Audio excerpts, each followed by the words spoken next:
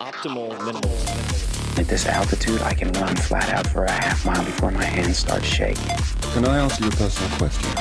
Now would seem an appropriate time. What if I did the opposite? I'm a cybernetic organism, living tissue over a metal endoskeleton. Tim Ferriss Show. This episode is brought to you by Athletic Greens. I get asked all the time what I would take if I could only take one supplement. The answer is invariably Athletic Greens. I view it as all-in-one nutritional insurance.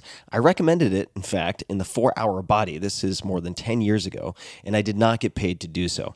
With approximately 75 vitamins, minerals, and whole food-sourced ingredients, you'd be very hard-pressed to find a more nutrient-dense and comprehensive formula on the market. It has multivitamins, multi-mineral greens complex, probiotics and prebiotics for gut health, an immunity formula, digestive enzymes, adaptogens, and much more. I usually take it once or twice a day just to make sure I've covered my bases if I missed anything I'm not aware of. Of course, I focus on nutrient-dense meals to begin with. That's the basis. But Athletic Greens makes it easy to get a lot of nutrition when whole foods aren't readily available. From travel packets, I always have them in my bag when I'm zipping around. Right now, Athletic Greens is giving my audience a special offer on top of their all-in-one formula, which is a free vitamin D supplement and 5 free travel packs with your first subscription purchase. Many of us are deficient in vitamin D. I've found that true for myself, which is usually produced in our bodies from sun exposure. So, adding a vitamin D supplement to your daily routine is a great option for additional immune support. Support your immunity, gut health, and energy by visiting athleticgreens.com/TFS. You'll receive up to a year's supply of vitamin D and 5 free travel packs with your subscription. Again, that's athleticgreens.com/TFS, as in Tim Ferriss Show. athleticgreens.com/TFS.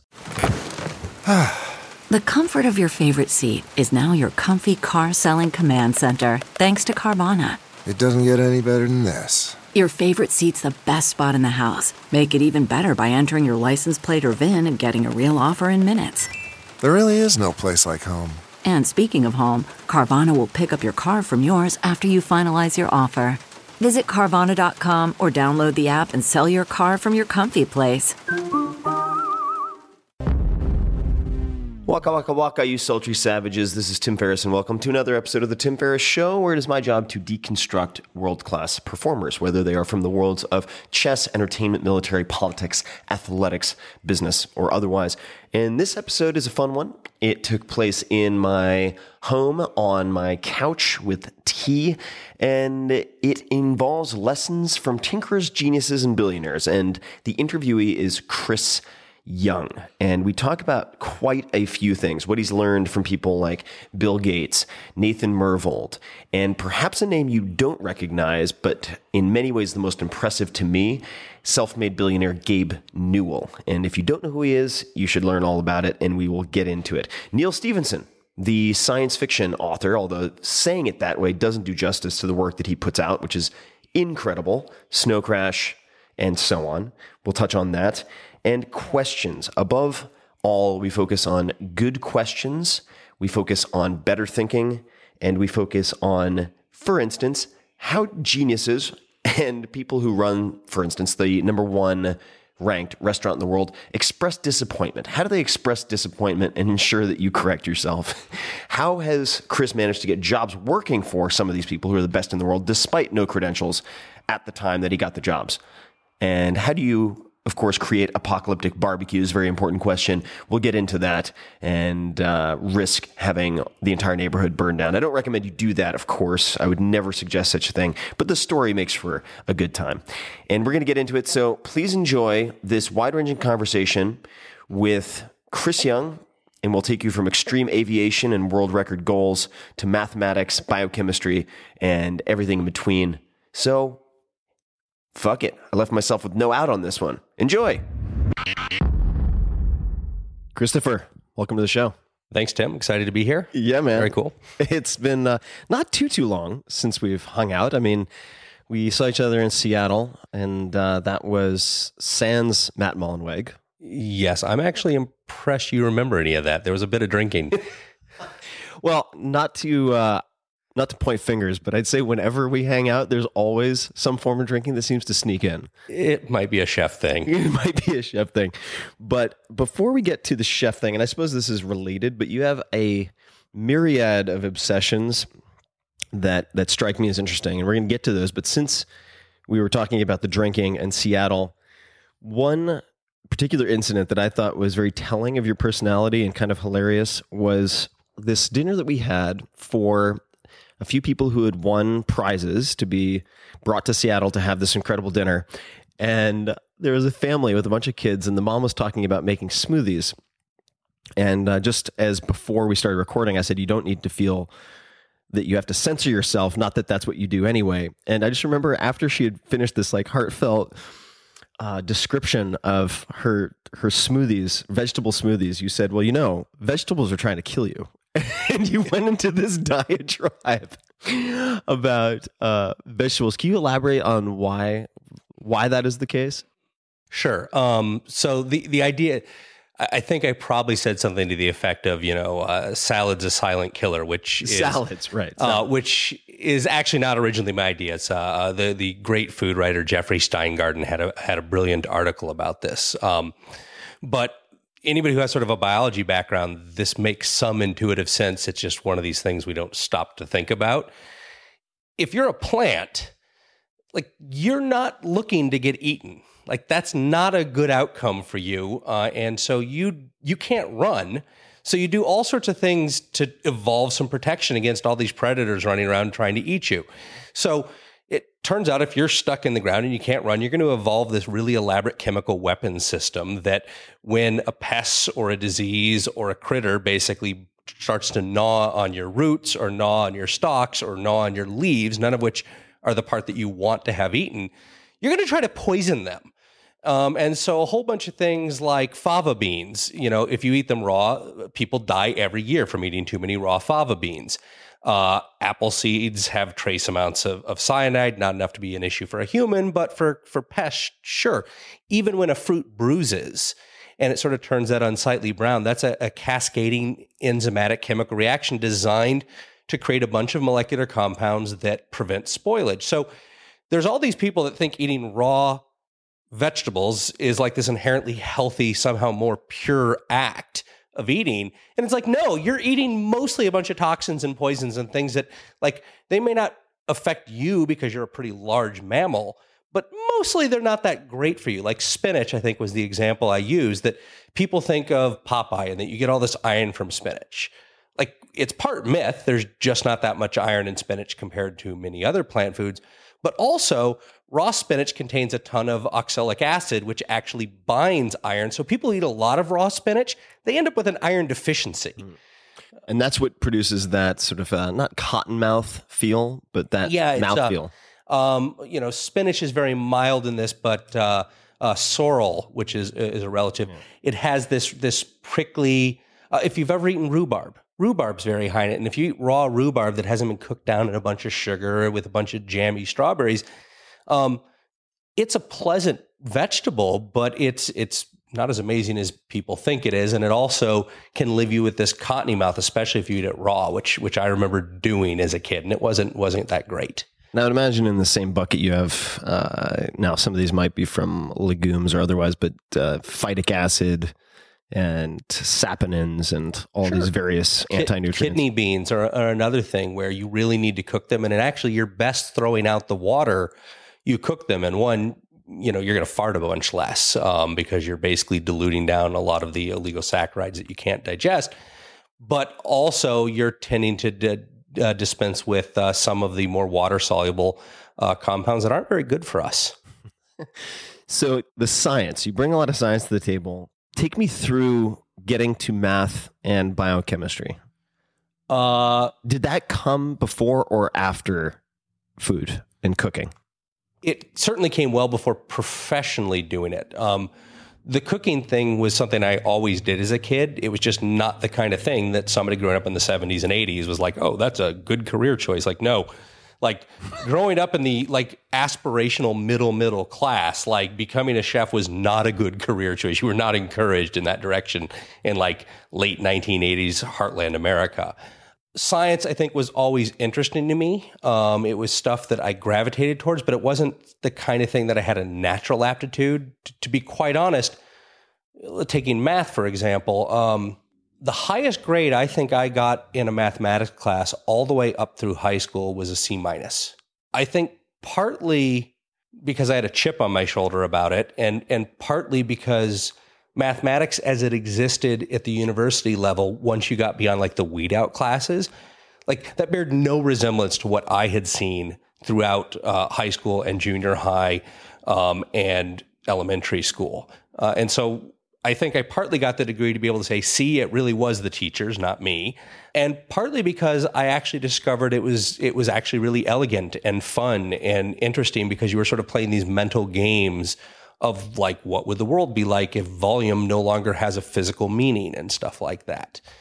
So I sort of took university in a very indirect approach where I just took things that were interesting to me, or I took them because a particular professor was teaching them and that person was always interested in doing cool ass shit. It happened to be that like after 7 years, and I kind of looked around and said like, what do I have enough to have a degree in? It was like, oh, well, I kind of have enough to have a degree in pure mathematics, and I kind of have enough to have a degree in biochemistry, and I kind of have enough to sort of have a degree in history. And so maybe I should apply for those. Historical, mathematical biochemistry? Something like that.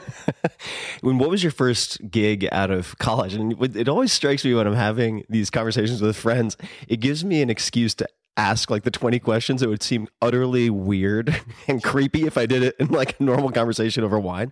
But I have no idea. Like, what was your first job out of college? Cook. So like that, how does that happen? How's that happen?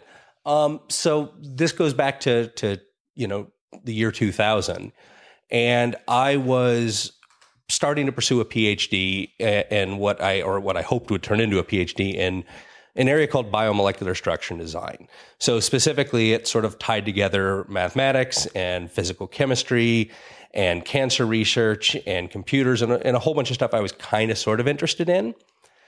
But I also I had like a whole bunch of chaos going on in my life with crazy girlfriends, one in particular. So like, academically I was getting burned out. And in the meantime, my personal life was sort of cratering in a super awkward and painful kind of way. And I remember somewhere around October 2001. So after September 11th, I just remember like my life totally imploded, like in the course of about a week, where like things were going really poorly for my research. The principal investigator on the project was really like displeased with my work, and part of that was I'd made some bad choices about the project, and part of it was like I was completely distracted about what was imploding in my personal life, and so it was just sort of one of these, fuck it, I'm going to walk away from it. With no clear idea of what the hell I'm going to do. And I'd always cooked. Like, I enjoyed cooking, and I was reading a bunch of, I was actually cooking my way through the French Laundry cookbook, and I was diving into Harold McGee, both of which I discovered around that time. It's been a while. That's the Science of Cooking? No. Yeah, the On Food and Cooking, the Science and Lore of the Kitchen. That's it. On Food and so like that book was fascinating to me. It was just like, this stuff is so awesome. How did I, and I was one of those books I just discovered randomly browsing at Barnes and Noble. It's a lucky find. Yeah, it was just like, this thing's cool. And just as a quick pause for people who've seen the 4-Hour Chef video, like the book trailer, the movie trailer, we shot it at Chef Steps, which is in Seattle, which Chris is certainly heavily involved with, to say the least, and we'll get into it. But the placeholder that we used for the 4-Hour Chef book, because we put it in post-production, was Harold's book. Yep. It's about the right size. Yeah, it was perfect size. So like all of this stuff was going on, and it was like, I have no idea what I'm going to do. I'm basically walking away from my grant funding, and like, I've got to get my head back together because of bad relationship. And so I just decided, like, I enjoy cooking, so I'm going to get a job as a chef while I figure out what the hell I'm going to do with my life. Like, that was kind of as far as the master plan went at that point. And so, like, I wrote up letters to all of these chefs that had restaurants that, as far as I could tell, were kind of important restaurants in Seattle, with, like, my academic CV being like, I am looking for a job. And remarkably, like some of them actually called me back. I think mostly to see like if I was having a laugh. Which of my friends is pranking me? Basically, it was like, this ought to be good for a laugh. And it was a chef named Tim Kelly at the Painted Table who called me up on a Friday, and he was like, I got your letter, and now's not really a good time for you to come work for me at the Painted Table. Like, he quit the next day. But I have this friend, Bill Balickas. He cooked for David Boulay. He, with your science background, you and him would probably get on great. You should call him up and tell him that I sent you, and don't take no for a fucking answer. Just show up with your knives and start cooking for him. So, like, I called William Balickas up. I'm like, Tim Kelly said I should call you and definitely come work with you. And he's like, this was a Friday. He's like, great, when can you be here? This was when I realized, like, he just needed anyone who was willing to work for free. So I showed up at 3:00 with like, I'd gotten a knife bag. I had a couple knives at that point. They were like reasonably sharp. And like, they immediately put me to work doing some really menial, like pick a bunch of thyme, cut down some chard. And like, I apparently did it mostly right. I was just incredibly slow. And at the end of service, like, William was really gracious. He sat down with me in the dining room. He had a glass of wine. He offered me a glass of wine. And he's like, now's probably not really a great time. I'm not sure I have the work for you. And like, being very earnest, I was like, I totally understand. Is there anybody in town you'd recommend would be a good place for me to work? I'm really like committed to doing this. I really want to see what it's about. And what I didn't realize at the time was like, that was probably the perfect thing to have said to William, because William had an enormous ego. And he was just not going to be capable of bringing himself to say anybody else in town was any good at all. And so you could just see him sort of sputtering and really, there's no one. Like, I think I'm probably the right person to teach you. So why don't you come back on Tuesday? And that was kind of it. Accidental Jedi mind trick. Yeah, that was the accidental Jedi mind trick. And then it was just like, I showed up, and I kept showing up, and like, I didn't get paid for a while, so my credit card was getting obliterated. But that's how I got into it. And I discovered that professional cooking is really a mental illness. You either have it or you don't.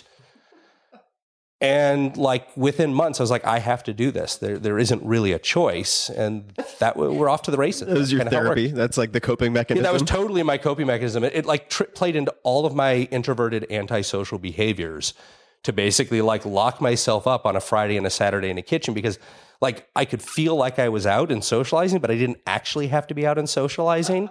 So it was great. And like that, the next 8 years were a cultural black hole for me. So we're gonna jump around, as is my want to sort of create a podcast that's as hard to follow as Memento. I want to talk about just paint a visual picture for people, because so we flash forward quite a long ways. Talk to me about the massive pigs rotating around a fire. No, it's fire rotating around a pig. Yep. Can you explain this spectacle to people, please? Just provide some and how that came to be. So I'll try to explain the spectacle, and then I'll try to give the why do we do these shenanigans. So essentially, there's the concept of like rotisserie meat, and usually you rotate the animal in front of the fire. And what you're doing is actually solving a very pragmatic problem, which is you have this big, giant pig-shaped object, and the fire can bring heat to the surface much, much faster than that heat can diffuse and percolate through the meat itself. And every sort of weekend warrior bad cook has experienced this problem at some point, where like you char the outside and the inside is still raw. Black and blue. And if you do something the size of a large animal, like that phenomenon is exacerbated exponentially. And so by rotating it, what you do is you bring a bunch of fire to one side and it starts heating up. And then before it overcooks, you rotate it into the shadows where it rests and the heat diffuses through. And over sort of this dizzying number of cycles, you sort of time average out the temperature so you get a crispy surface and an edge-to-edge evenly cooked animal. And we call this like rotissing. It turns out the physics are totally symmetrical, that you can rotate the animal in front of the fire, but you could also rotate the fire around the animal.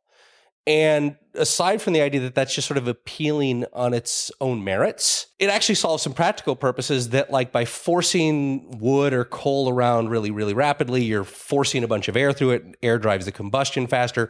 And so the coals get hotter, and the hotter they get, the more intensely they glow. And because you're dealing with radiant heat, and radiant heat sort of goes by the fourth power of the temperature, the hotter you can get it, like the more intense the sear and the more just radiant energy you're dumping out, and everybody gets a suntan, and it's just awesome. And you're flinging coal everywhere and bits of fire, and like dogs are hiding and children are like running around. And it's this post-apocalyptic wasteland, kind of like Mad Max just came through and charred some animals. So like, why wouldn't you do this? And is there a name for this? What is Well, so this was the inverted rotisserie spit. And how much space does this take? Well, the first one, which I think is the one you've seen some of the photos of, had these two columns that were 8 feet tall, stuffed with anthracitic coal that that's a whole story in itself of how you get anthracitic coal. And, they were spinning around at about 36 RPM on a cement mixer base around a pig that was sort of vertically suspended. It had been spatchcocked in half and was vertically suspended, and sort of great word, that one. Spatchcock, yeah, it's just flayed open on this sort of medieval like torture device, and we're spinning this fire around it. It kind of looks like a dissected pig, yeah, or not a pig. Well, that's definitely a dissected pig, but a dissected tortured frog, like sort of split open and laid flat. And you've got the fire rotating around it really rapidly. That was actually at my friend Neil Stevenson's backyard, and this is the annual tradition. And I'll come back because there's the origin story part to this. And so footnote, later reference, Neil Stevenson of Snow Crash, Cryptonomicon, Seven Eves, a whole bunch of other stuff that I haven't read. Yeah. So have I read more of his stuff than you have? I've only read one of his book, and it's his most recent one because gliding features in it, and I'm the reason gliding features. Okay, we'll come back to that. Yeah. So okay. Anyway, that's also how I met Gabe Newell. Well, it was the second time I met Gabe. I'd cooked a dinner for Gabe, but that was kind of it. And Gabe was at that party, saw the spectacle, and goes, well, that's fucking awesome. So we totally need to do that at my house for our Christmas solstice party. But can you make it bigger? Yeah. And so for Gabe's house, we scaled it up 2 stories tall. We had a chain of hams and pineapples hanging off this giant I-beam and gantry crane. And I think it was about 20-foot tall columns that were spinning around this thing. And that was called the Tornado of Fire. So, all right. I've decided that this podcast is more like the movie Snatch than Memento. All right. So like the cast of characters... so we have Boris the Bullet Dodger. All right, so Gabe Newell. Yeah. Gabe is man of few words, self-made billionaire, collection of thousands of knives. I believe it's an enormous collection. Okay. I don't know how many. All right, we'll get back to Gabe later because I want to leave that as a teaser. So origin. Yeah. So I met Neil Stevenson when I was working with Nathan Myhrvold at his invention lab, Intellectual Ventures. That's where we were writing Modernist Cuisine.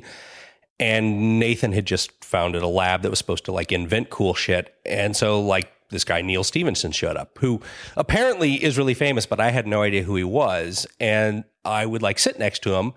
And I remember coming by being like, because this was like the first book I was writing. I was trying to figure out how to be like a writer. And so I remember coming up to him and be like, I understand you're a writer or something. He's like, I understand you're a chef or something. And that was kind of the basis for our friendship, is like neither of us cared about like our background. And so, but we did enjoy drinking a bunch of English ale, and I'd sit over at his house and just chat with him. And he had bought a new house. It was like this sort of mock Tudor mansion that sits on Lake Washington. And every summer, the first weekend in August in Seattle, we have Seafair Weekend, where like it's Fleet Week and there's a bunch of jet boat races and the Blue Angels come to town. And this basically all happens right over Neil's house. And Neil's this very quiet, introverted, likes things very mellow kind of guy. And he's like, well, since basically the entire neighborhood is going to be terrorized for a weekend, we might as well just make a party out of that. And so he coined the idea of having an annual loudness fest. And that year he was redoing his backyard. So his backyard sort of looked like this looked like Beirut after like a surgical airstrike had just happened to his yard. So it wasn't like a big deal that we dug a 6 foot by 6 foot by 6 foot deep pit in his backyard and turned it into a jacuzzi to sous vide cook a 300-pound pig. And like each year after that, for the next 5 years, like each year had to be like more over the top, more outlandish, more ludicrously dangerous. Dangerous in the sense of maybe the neighbors' houses will burn down. Maybe somebody will be killed by spalling concrete. Maybe somebody will just be burned to cinders because like we're cooking with magma, that kind of thing. Neil is a surprisingly fit dude. Yeah. I mean, because you think writer, you think sedentary, but true or false? Actually, no, I'll let you tell the story.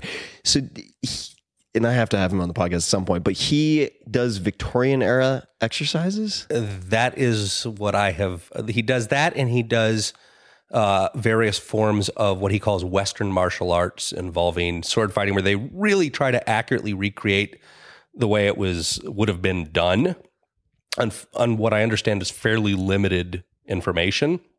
And so, Neil, I think, takes physical fitness like absurdly seriously. And so it's one of the things that makes him like just awesome and interesting as a person to hang around with. You would think of him as this overly nerdy sci-fi writer, and like, that's totally true. He's a huge nerd. But he's also fascinated by all of these physical activities.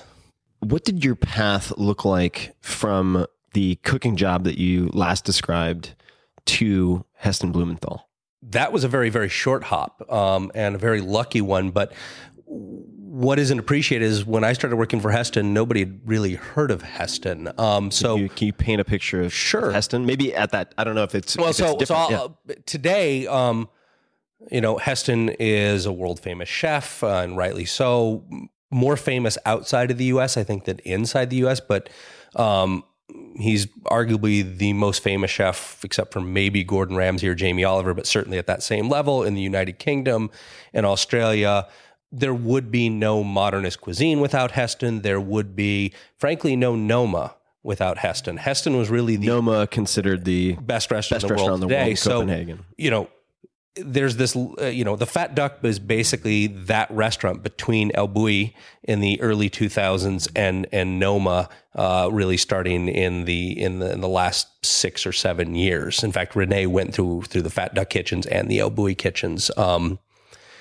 So the path for me was actually pretty straightforward. I think after about 9 months of cooking in Seattle, it was a very small, high-end restaurant, not terribly busy, but it was small in the sense of very few people on staff. There was about 4 or 5 of us. And so the good news was like you had to do everything, which is fantastic when you're trying to learn to be a cook, because I had no formal training. It was like, it was all on the job. And at a bigger restaurant, you sort of compartmentalize down and you can spend a year just doing the same stuff over and over. It's like any startup, right? Right. And so, by being a small restaurant that was just trying to stay afloat, like you did everything, and there wasn't time for anyone to think about whether you should be doing that. But by the end of 9 or maybe 10 months, I'd realized I was really not going to learn anything more here. I'd sort of maxed out the learning curve.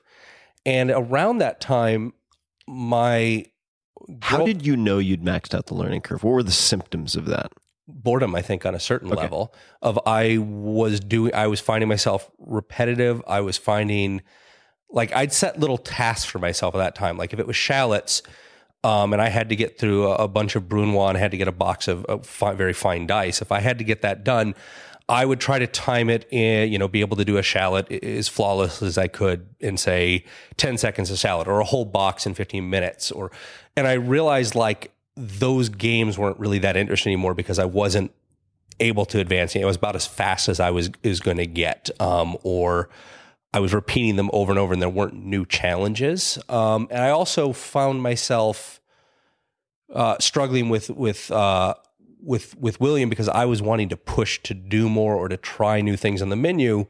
And, he was really pushing back. And in retrospect, I realized those were actually just the limits of that business. They couldn't take more on. They couldn't afford to do necessarily more ambitious things.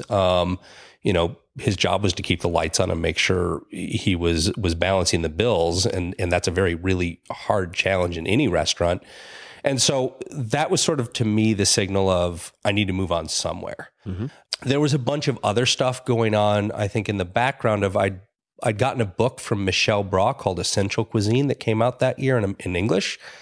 Essential Cuisine. Michel Bras was a 3-star chef in Europe. And I think if you talk to a lot of chefs that came up in the early 2000s, we'll all point to that, especially at the high end, we'll all point to that book as being like, holy fuck, what was this? Like nobody had seen. Spell the last name? BRAS. BRAS. And I remember looking at it and being like, I don't know anybody in Seattle doing food that looks anything. I don't know if anybody anywhere doing food that looks like this. And I thought about wanting to go cook at that restaurant, but A, I didn't think I was remotely good enough, and B, I didn't speak any French, so that wasn't going to make it any easier. But it had me thinking about I needed to move on. I needed to see more, and I knew I wasn't seeing this kind of stuff here. And so how did I know it was time to leave? There was realizing that I wasn't really getting any better or learning new skills in the restaurant, but also because I was like, all of my disposable income was going into buying more cookbooks. I was realizing what I wasn't seeing. Right. You were seeing it gave me the bigger context of the world. Mm-hmm. And so about that time for Christmas, actually, my girlfriend, her mother gave me an anthology of food writing in 2002. And there was an article in it called The Gastronauts. And it was talking about this conference in Italy that chefs and scientists got together and were collaborating to try to invent the future of cooking. And in particular, they had Harold McGee talking about this chef with a name that nobody had heard of from England called Heston Blumenthal, who was really trying to apply science in his kitchen to do better food, to do more delicious food, to understand the whys of cooking. And I was like, that sounds perfect.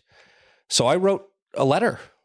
I mean, is sort of antiquated as it sounds. I wrote a letter and I actually faxed it to them, and said, like, I've heard about your restaurant. I'm a chef cooking in Seattle. I'd love to come over to eat and stage, basically apprentice for the weekend in your kitchen, just to see. And they said, sure. So I flew myself over shortly after Valentine's Day 2003. Is it typical that a restaurant just says sure to a request like that? It's actually surprisingly common if you ask in the right way. Now, if you go to a restaurant that's oversubscribed, if you go to like the hottest restaurant, there's a line of people they can choose from, and they're going to choose the best because that's their recruiting ground. But in retrospect, I don't even think it's a good decision as a chef to go there unless you're already established, because by the time a restaurant gets that famous, where there's a line of stagiaires out the door, it's a machine. It has to be. Everybody's coming there expecting to get the greatest hits, get the experience. And so it's very risky for a restaurant to basically allow a stagiaire much freedom at all.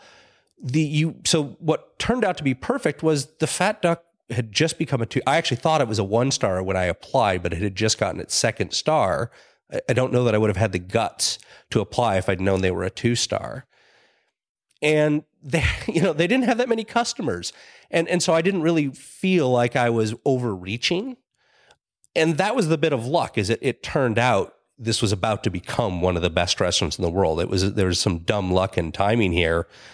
But to sort of finish the story, I flew myself over by myself because that was all I could afford. And I remember being very confused about like the geography of England, because the Fat Duck is actually west of London Heathrow, near a town called Maidenhead. It's actually a tiny little town in the Thames River called Bray. So I booked myself in a hotel in like West London, stupidly, and I'm like jet lagged, and I get to the hotel and I check in, and then by that time I need to drive right out to the restaurant. And this is like my first experience driving on the wrong side of the road. And I think the statute of limitations up because I also had to drive myself back that night after a lot of wine, and that also inadvisable. Inadvisable, and the wheel did not look better for it. But I got out to the restaurant, and they sat me at a table of one under a stairwell. And the restaurant is this 600-year-old pub. The ceilings are about 7 feet tall, very unassuming. Not what you'd expect for this fine dining room. It was like you're in someone's living room. And I think the best way I could describe the meal that night starts with the dish that it actually starts with to this day. The first dish you get is the liquid nitrogen poached green tea sour. And so I'm sitting at this very minimalist white linen table. Nothing else is sitting on it. And before they take your order, before anything else, the waiter wheels over a Gyrodon, one of those trolleys, up to your table, has a cauldron, technically a dewar bowl, of liquid nitrogen boiling away at 200 degrees below 0 Celsius. And he picks up a whipping siphon and dispenses what looks like a dollop of shaving mousse onto the end of a spoon. And then knocks it into that cauldron of liquid nitrogen, turns it over and bastes it for exactly 8 seconds, and then strains it out and dusts it with some green tea matcha powder and hands it over to you on a little chilled plate and asks you to pick it up and eat it all in one bite. And it looks like this little meringue. And when you bite into it, or at least for me, it was just fantastic. The shell sort of shatters crisply like glass, and then it gives way to this luscious mousse that's racing with the acidity of lime juice and the astringency of a bit of green tea. But the coolest part is you get this puff of smoke out your nose, so you look like a smoking dragon. There's a video of me experiencing that for the first time in your lab. Yes. If you search Tim Ferriss Chef Steps, I'm sure it'll pop up somewhere. And so, like, it sort of, twists your mind, like, what is this? But, the purpose was actually, it turned out, totally reasoned out. It was, if you've ever had orange juice in the morning after brushing your teeth, it tastes awful. And it's not because the orange juice changed, it's because your mouth changed. And flavor is this idea that's actually constructed by your brain from all these sensory inputs. And so if you take orange juice, which is acidic, and you drink it after you've had a mouthful of alkaline toothpaste, it neutralizes that acidity and it tastes awful. And if you're trying to be the best restaurant in the world, you kind of want a level playing field. So the lime juice in that green tea sour is designed to neutralize any toothpaste residue. And the green tea provides these astringent polyphenols to cleanse all the soft tissue, because maybe you had a cigarette, maybe you had a packet of chips or something before you came to the restaurant. So it's basically mouthwash that's this surprising, entertaining delight. And the rest of the meal like totally did my head in and just blew me away, because not only was everything whimsical and fun and gorgeous to look at, but everything was delicious.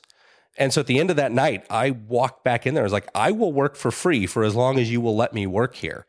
And what I didn't know is at the time, they like had no money. They were going bankrupt. And so they were like, sure. You said the magic words. Yes. So I got back to the hotel that night and I called my girlfriend back in Seattle. News. Exactly. I said, great news, Dawn. I've just accepted a job at the Fat Duck. I'm coming home in a couple days. I need to pack and I'm back here in a month. And all I got was, I can't talk about this right now. Click. And she's my wife now, so it didn't work out that badly. But you can kind of imagine how that went. She has high built-in tolerance for Chris Young traits, I guess. It's a job requirement. What did you learn at the Fat Duck or from Heston? Everything. Heston really became my mentor as a chef. I worked for him for 5 years. I initially worked for him as an unpaid stagiaire, and this was like back in the day when some of the chefs were like just out of prison and things like that. And it was transitional. Like we were moving, definitely most of the chefs were way above that, but there was a few chefs that were still flaky. And so I remember literally a chef they'd hired him and he didn't show up for work.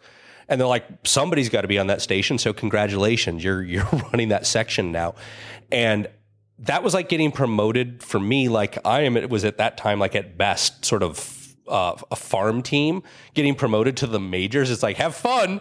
I got my ass handed to me every day for the next 3 months. I remember I was the first to arrive at the restaurant at 6:30 in the morning or 7, depending on the day.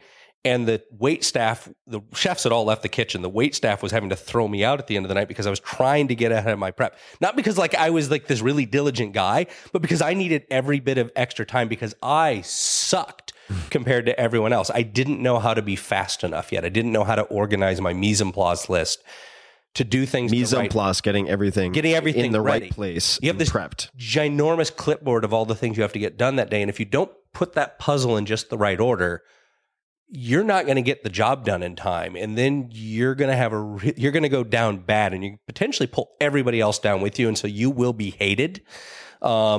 And so it was like, I didn't want to be like that hated. You don't want to be the private. Like I was already the American, so I was already at a total disadvantage. Yeah, you don't want to be the private pile from Full Metal Jacket. Totally that. And so like it was put in the extra effort, but that's one of the things I really learned was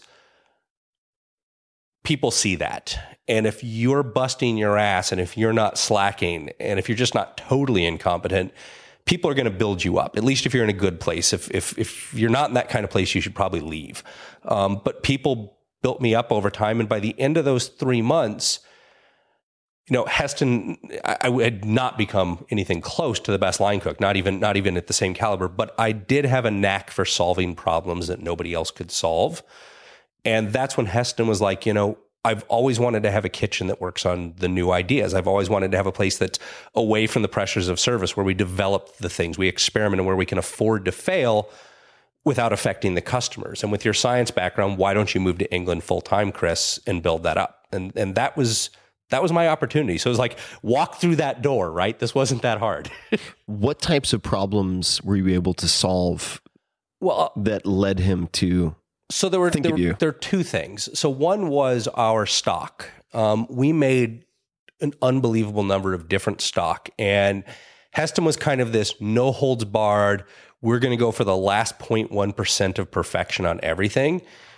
And stocks come from meat, and meat is really expensive. And we were doing things like roasting down entire legs of animals, decanting off the juices as they accumulated to create these unbelievable decadent rich jus to go with the various sauces. And not only was that time consuming and labor intensive, but like it was ludicrously expensive, like just totally insane. Like you could talk to most Michelin star chefs and they'd be like, that's crazy talk. Like nobody does that.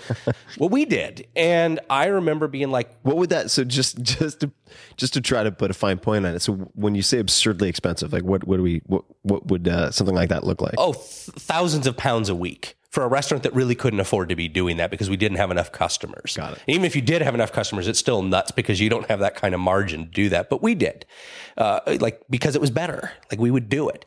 And I remember we would serve the pieces of meat for family meal. And guess what? Like the lamb still tasted like lamb, and the beef still tasted like beef, and the veal still tasted like veal. And like my chemist brain kicks in, is like, we haven't gotten everything out. Like as nice as it is to have like the lamb stew for staff meal, which made the Irish contingent happy, like that's not a good thing for the restaurant. And so I was like, I think we can do a better job here by grinding the meat up to increase the surface area to volume. And let's use a pressure cooker because increase the temperature, we can extract more. And so I did a bunch of experiments like in between service, and I was creating some of the stocks that Heston was like, these rival anything we're doing, and I'm doing it with a fraction of the meat. So as a restaurant, we ended up buying a $36,000 pressure brat pan that was like a giant scale commercial pressure cooker, and hiring a chef that just did that full time for all our stocks and sauces. And we paid it back, I think, within the first 6 months in terms of the savings, and we shifted all of the production over. So like that was one thing. That was a very process-oriented thing. It was very transparent to the customers. But about the same time, Heston was starting to spend time with Ferran Adrià and Albert Adrià from El Bulli, and they were just starting to do something they would become famous for in about a year, these caviar, these little edible caviar that they were making from melon. And the way they were doing it is they were taking a seaweed-based hydrocolloid, technically alginate, and they were mixing that hydrocolloid into melon juice and dripping it into a calcium bath that caused it to set up. And it was like little faux caviar that tasted like melon. And so this, I think, went on the 2004 El Bulli menu, and Heston had seen it, and they were very secretive about it. Like, well, you take product X and you mix it with product Y, and this is what you get. So Heston came back and was like, how is that done? And I sort of reverse engineered it and figured it out. And so those were the kinds of little things that I started kind of getting a reputation for, even though I was like in many other regards, like nowhere near the caliber of the other chefs in terms of like raw cooking abilities. And so that kind of gave me my opening. Now you are one of only a few friends that I enjoy asking seemingly innocuous questions of, because I get pretty much the same pattern. And I see this with you. I see it with a number of friends like Matt Mullenweg, another mutual friend. And then we have Eric Cressy, who trains a lot of professional baseball players and whatnot. If I ask him about deadlifts or any type of tear I might have on the inside of my leg. So I just want to, I'm not going to read the whole thing because it's like a mini novella, but this is usually how it works is I'll send you a text and it will be something like, hey, if I wanted to cool down the water in my bathtub to 50 degrees Fahrenheit or 45 degrees, I'm looking at this, and this option. What would you do? And usually the response is along the lines of, let me think about that. I might think about A or B. And then I remember it went radio silent. And then a day later, I got this email, ice baths and such is the subject line. And I'm just going to read part of it. So I did a little bit of thinking about this and some quick math to confirm my intuition. TLDR, buy a small ice maker. Heating and cooling water is a pain because the water has the highest specific heat amount of energy required to change the temperature of 1 gram by 1 degree Celsius of any common substance. Your bathtub holds something like 50 gallons. Assuming your cold tap water comes out at 50 degrees Fahrenheit and you would like a bath at 40 degrees Fahrenheit, then you need to pull about 4.4 million joules of heat energy out of the water to drop the temperature. Adding ice is by far the fastest and most efficient way to do the job without resorting to any kind of nonsense. Direct injection of liquid nitrogen would be fun. 29 pounds of ice should do the job nicely. Better yet, if the ice is cubed, it'll melt quickly and chill your bath within 10 minutes or so. Kind of the similar surface area approach that you would use for the Jew. You could go high tech and get an immersion chiller of some kind. They'll do the job eventually, but it's going to take a while. Then this is the part that I like. And it just goes on and on. Your typical domestic electrical outlet is limited to 15 amps, which works out to about 1,800 watts of power. Drawing any more and the fuse is going to blow. Physics being the bitch that it is, immersion chillers are only about 40% energy efficient at best. This means that even a $4,000, 1,800 watt laboratory, it goes on and on and on and on. So have you always had this degree of OCD, obnoxiousness? Not obnoxiousness. I like it because you've harnessed it for powers of good. And how do you know I'm not working on evil? That's true. Well, I not usually forces of evil, and I'm going to retrieve. I have a yak milk bone that my dog is chewing and making a lot of noise with. Molly, I'll give you one of these later. So I'm going to retrieve that. But has this been a trait present since you were a little kid, or when did that start? I think on some level, yeah. I am terrible at things that I am not interested in.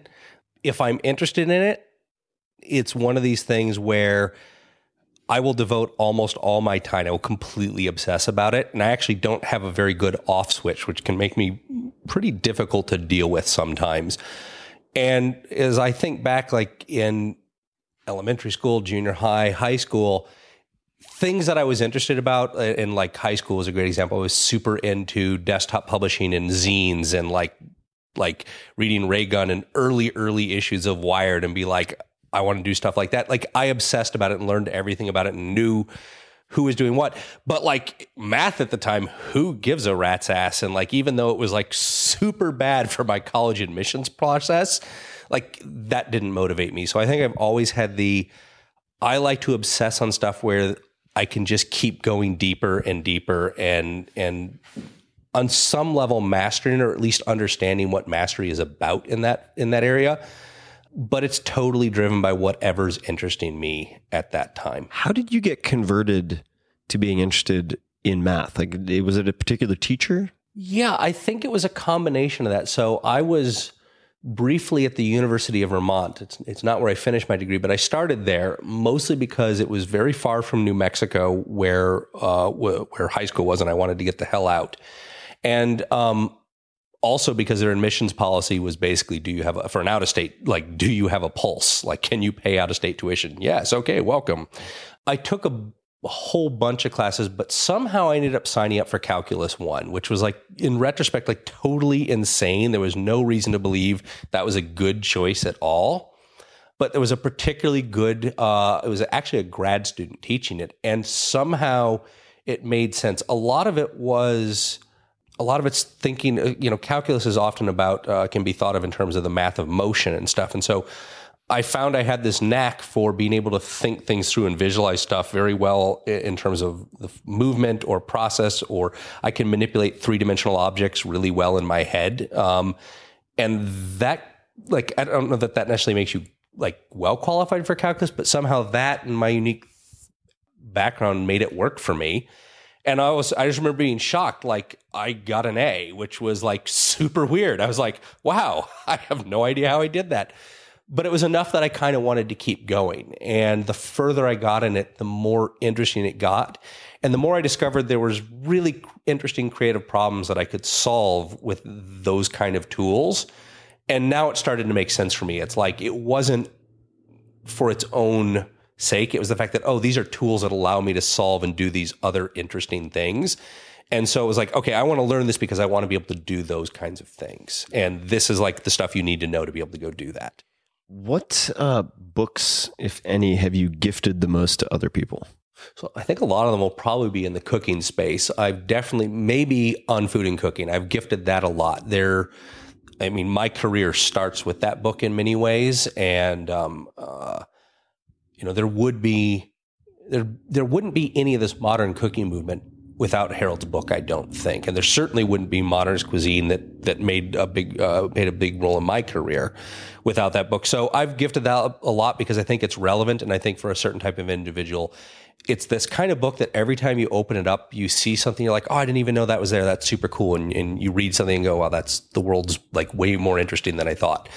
I think I've gifted Michelle Bra's Essential Cuisine quite a bit, although it's hard to do now because I think it's out of print in English and quite expensive.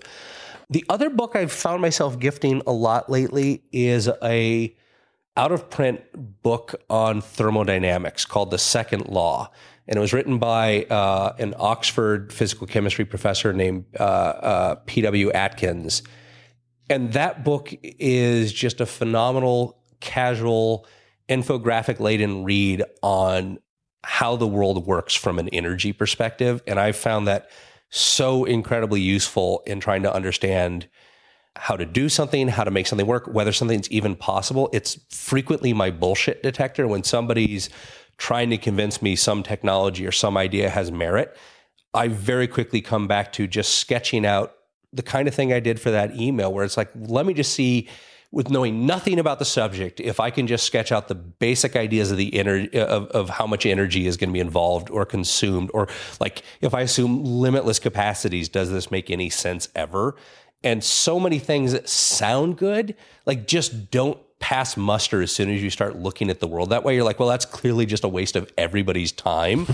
And we should just stop and go do this thing over here, which like, at least you're not having to invent new physics or violate the laws of physics to go do it. How much mathematics background do you need, or physics background do you need for that book to be readable? None. Great. Like you've got to be interested and curious in it. So some people's eyes will glaze over, but it's meant to be a popular science. Like I did like the hardcore math laden physical chemistry, but I have to go look up the math for some of that stuff now.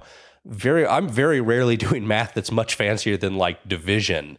It's the concepts and just basically saying like, okay, like energy's got to be conserved, or efficiency is like, what is the maximum theoretical efficiency this could ever work at? So does like the idea of 100 mile per gallon car even make sense on the face of it? It's like, no, that's never going to happen unless we get rid of air. So those kind of things, you don't actually need that much fancy math, but it's useful just to have the concepts of thinking about this is how this weird thing we call energy actually works and what's possible in this world and what's not possible. Do you read any fiction? I do, though it comes in and goes in phases. So like, I think most recently I read Neil Stephenson's Seven Eves, and like mostly because I made a very, very minor contribution to a sub theme in that book. And I found like, I actually enjoyed that a lot, but mostly because it was like, competence porn. What does that mean? So Neil likes to go on these big rants about how some aspect of technology works. And if you know Neil, it's usually because like he fell into that hole and dug pretty deep and then came back with because he knew all these experts with this understanding. And so he'll go on for pages and pages and pages explaining like how you would actually attach a nuclear reactor to a comet. And you're like, it's basically engineering porn. It's like, oh, this is how you would do it. So like if I'm ever in that situation, now I know. Well, yeah, he did that in Cryptonomicon with some of the tunneling passages. Right. And which I loved because I think you and I and a lot of our mutual friends are hardwired to get a crack hit from that type of detail. We like knowing how to do something and get stuff done because I suppose at some level, what I liked about cooking and what I like about engineering and the types of stuff I do now, you're like changing the world. You're making something happen and it's not very abstract. Like it's very concrete. And that's for like my brain somehow that's just really satisfying. And so books that tap into that, competence porn. Well, I was looking at the Facebook feed of a guy named Alex Honnold. So I interviewed him for the podcast. I'm not sure if it will have been published yet when people hear this, probably so. He's the most famous free solo climber in the world and has many, many speed records. And there was a post that he put up about stress and anxiety. And the point he makes is one of the things I love about climbing and being in the mountains. It's an immediate return environment. You make decisions, you have an impact, you reevaluate, you make more decisions, etc. In other words, the sort of delayed return environment being tied to anxiety. So it strikes me that on a very human level, it would be fulfilling to have that type of immediate feedback and ability to iterate that you have in engineering or cooking. I tend to gravitate towards things where it's actually weird. Like the day-to-day provides very tangible feedback. The goals can actually take years to accomplish, but I find I don't have the staying power for projects where there isn't a fairly fast feedback loop running on some level that tells me if I'm even going in a good direction. If it's just totally ambiguous or you just can't know, I really struggle with that. That's hard. So you talked about writing the letter to Heston, and then your Jedi mind trick on the Gent earlier. Mm-hmm. You've also worked with Nathan Myhrvold, as we mentioned, later directly with Bill Gates.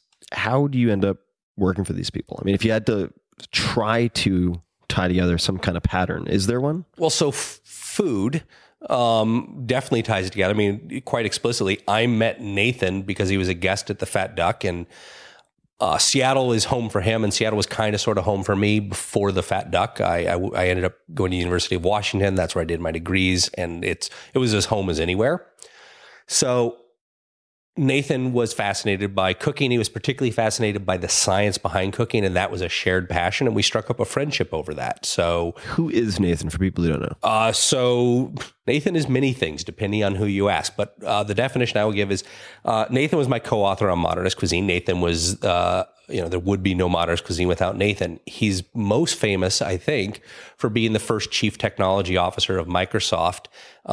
He's more controversial today for being the founder and CEO of Intellectual Ventures, an invention company to some, a giant patent troll to others. I think the truth is somewhere much more in the middle. And let's look at the lessons learned. I mean, you can pick and choose from whether it's Nathan, Bill Gates, Heston. Are there any lessons or expressions that really stuck with you that come to mind? And I'll buy you some time just by giving a personal example. Like I had a professor at Princeton who had a huge impact on me, and there were really only a few who did at that university, despite the abundance of riches that they have. But Ed Zschau, Zschau, who taught high-tech entrepreneurship. I believe he was the first or one of the first computer science professors ever at Stanford, partially because just like that cook didn't show up, effectively the same thing happened. And they're like, can any of you guys teach what is this? Computer science? We don't know what that is. Who can teach us? And he's like, I'll teach it, sure. And that's how he got the gig. And went on to take a number of companies public, become a congressman, he was a competitive figure skater, like fascinating guy. But at one point, I remember I was trying to get into his class and it was already full. It was oversubscribed. And I said, I'll do anything. I kind of sent a similar letter, but it was a letter. I sent him a letter. I guess it was an email through some basic terminal that we had at the time. And I said, I'll do anything. I'll clean the erasers in between classes, whatever it takes. I'll sit on the floor. Don't even need a chair, etc. And at one point, I actually did like clean up afterwards. And he said to me, he goes, Tim, he's like, don't get too good at the menial stuff. or you'll keep doing it. Yep. And I was like, oh, that's actually pretty profound. So anyway, I was there are definitely some. So I've been really, really lucky. It's more intentional now than it was then, but to have ended up with some profound mentors in my life. My father was absolutely my first one. I grew up in a family business. I think today that gives I am so glad for having had a lot of visibility into that at a young age, because now I need to do that. And everyone's looking to me for that. So what was the business? His was advertising research. And that also has proved fortuitous of just having really thought about how advertising actually works, how brands are built, what's good advertising, what's bad advertising, how marketing is put together, these kind of things. That's enormously practical when you're running a company, because it's a big part of your job. Even if you're not doing the work, if you're the CEO, you need to have some sense of what this is all about. There was many other aspects. My dad was a mentor, but certainly giving me visibility at a very young age into just how he thinks about running his business was helpful. With Heston, were there any specifics that your dad gave you, or any particular thing that he showed you that stuck with you? I think there's two things. So one, I remember something he said to me. I probably was a freshman or a sophomore in high school. I would have been in Albuquerque, New Mexico. And I distinctly remember him saying, not needing to worry about what I was going to do because the job I was going to do hadn't even been invented yet. That's a great thing to say. And it's totally true. My career, there was never a job description for what I did. I made it up and got somebody agreed that was a thing. Which I remember for a long time, I was super freaked out that people are going to realize no, wait, this isn't a thing at all. Why are we paying you? We're just going to stop. The interesting jobs are the ones that you make up, I think. And that's something I certainly hope to instill in my son is don't worry about what your job's going to do, things that you're interested in. And if you do them really well, you're going to find a way to temper them with some good business opportunity. And that was the other thing he taught me was at some point, for as much value as you're trying to create in the world, you need to capture some of that value too, so that you can do more of that. And, I suppose today I'm just trying to strive for that. So he gave me a lot of freedom too. It was absolutely, he gave me the ability to take risks that seemed totally nuts. The fact that I gave up what to most people looked like giving up on nearly 9 years of advanced education to go become a cook. To most people, I had gone insane. That made zero sense whatsoever. You're going to throw away all your degrees, your PhD track to go be a cook. What the hell is wrong with you? And he's go do it.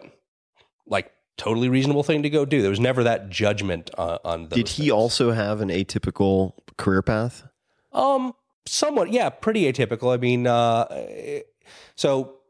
there's stories of my parents. My parents met when my dad was in the Peace Corps and my mom was teaching in a convent school in Grenada. She was no longer a nun, but jokes ensue here. She'd been a nun for 7 years. And of course, being a nun in Grenada, not a bad gig. So, that was formative for him. And, he came from, I've literally seen the house he was born in, which had a dirt floor. He was the alien in the family who had a perfect SAT, which got him into University of Chicago in a free ride. And I think he was always striving to make that pay off. And interestingly, he never really took the traditional path all the way to he founded his own business doing research came out of the ad world. And so he started doing research for Fortune 100 brands globally. And he founded his business in Albuquerque, New Mexico and made that work. And it was only possible because by 1990, a fax machine and 1 million miles a year on American Airlines made such a thing possible. but it worked, and it gave us, that and my mom working as a nurse paid the bills all the way through the 90s and gave us the opportunity to take a few more risks as I got into college and beyond. How did your mom respond? Also supportive. That was my parents. I think my parents had a pretty good sense of who I was, and stubborn, obstinate. I think they knew that saying you no, stubborn, yeah, like I'm going to do it either way, so they might as well be supportive of it because, like, I've got to go do this. I think they kind of thought it would have been a phase. I don't think they were. Maybe it is. It's just a really long phase. It could be. I'm nearly 40. I ought to grow up pretty soon, but they actually were reasonably encouraging of it. They're like, you're going to learn a lot. This will be interesting. And I think what was really good, and from their perspective was really good, they couldn't help me in that area. There wasn't, like, they could be supportive as parents. They helped pay the credit card bill sometimes when it was getting outlandish and I was totally burning a hole in the ground. But beyond that, they had no influence in whether I did well as that. There was no net there. There was no... My parents had no influence in that world or couldn't pull any strings. So it was all self-earned, which I think they felt was really good for me. And I think it was. I think it was like incredibly helpful to have those be your own achievements and not, well, did my parents make this possible for me?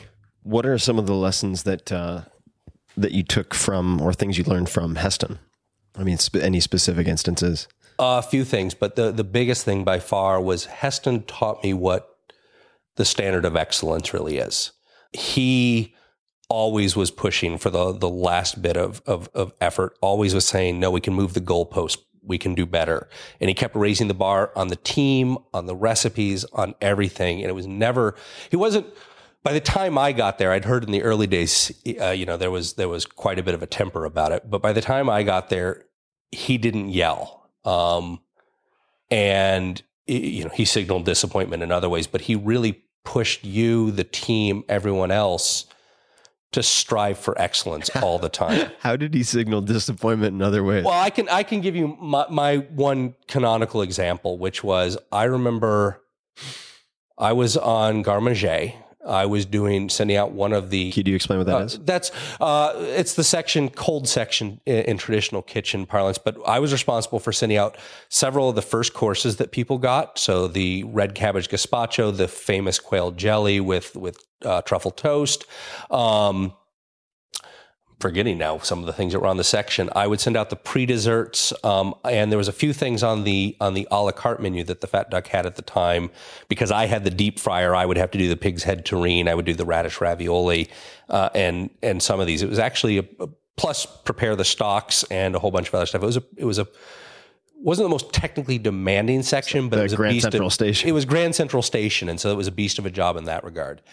So I remember this would have been 2003, early when I was actually still staging. That was before I'd founded the Fat Duck Experimental Kitchen and had sort of earned a right to fuck up a little.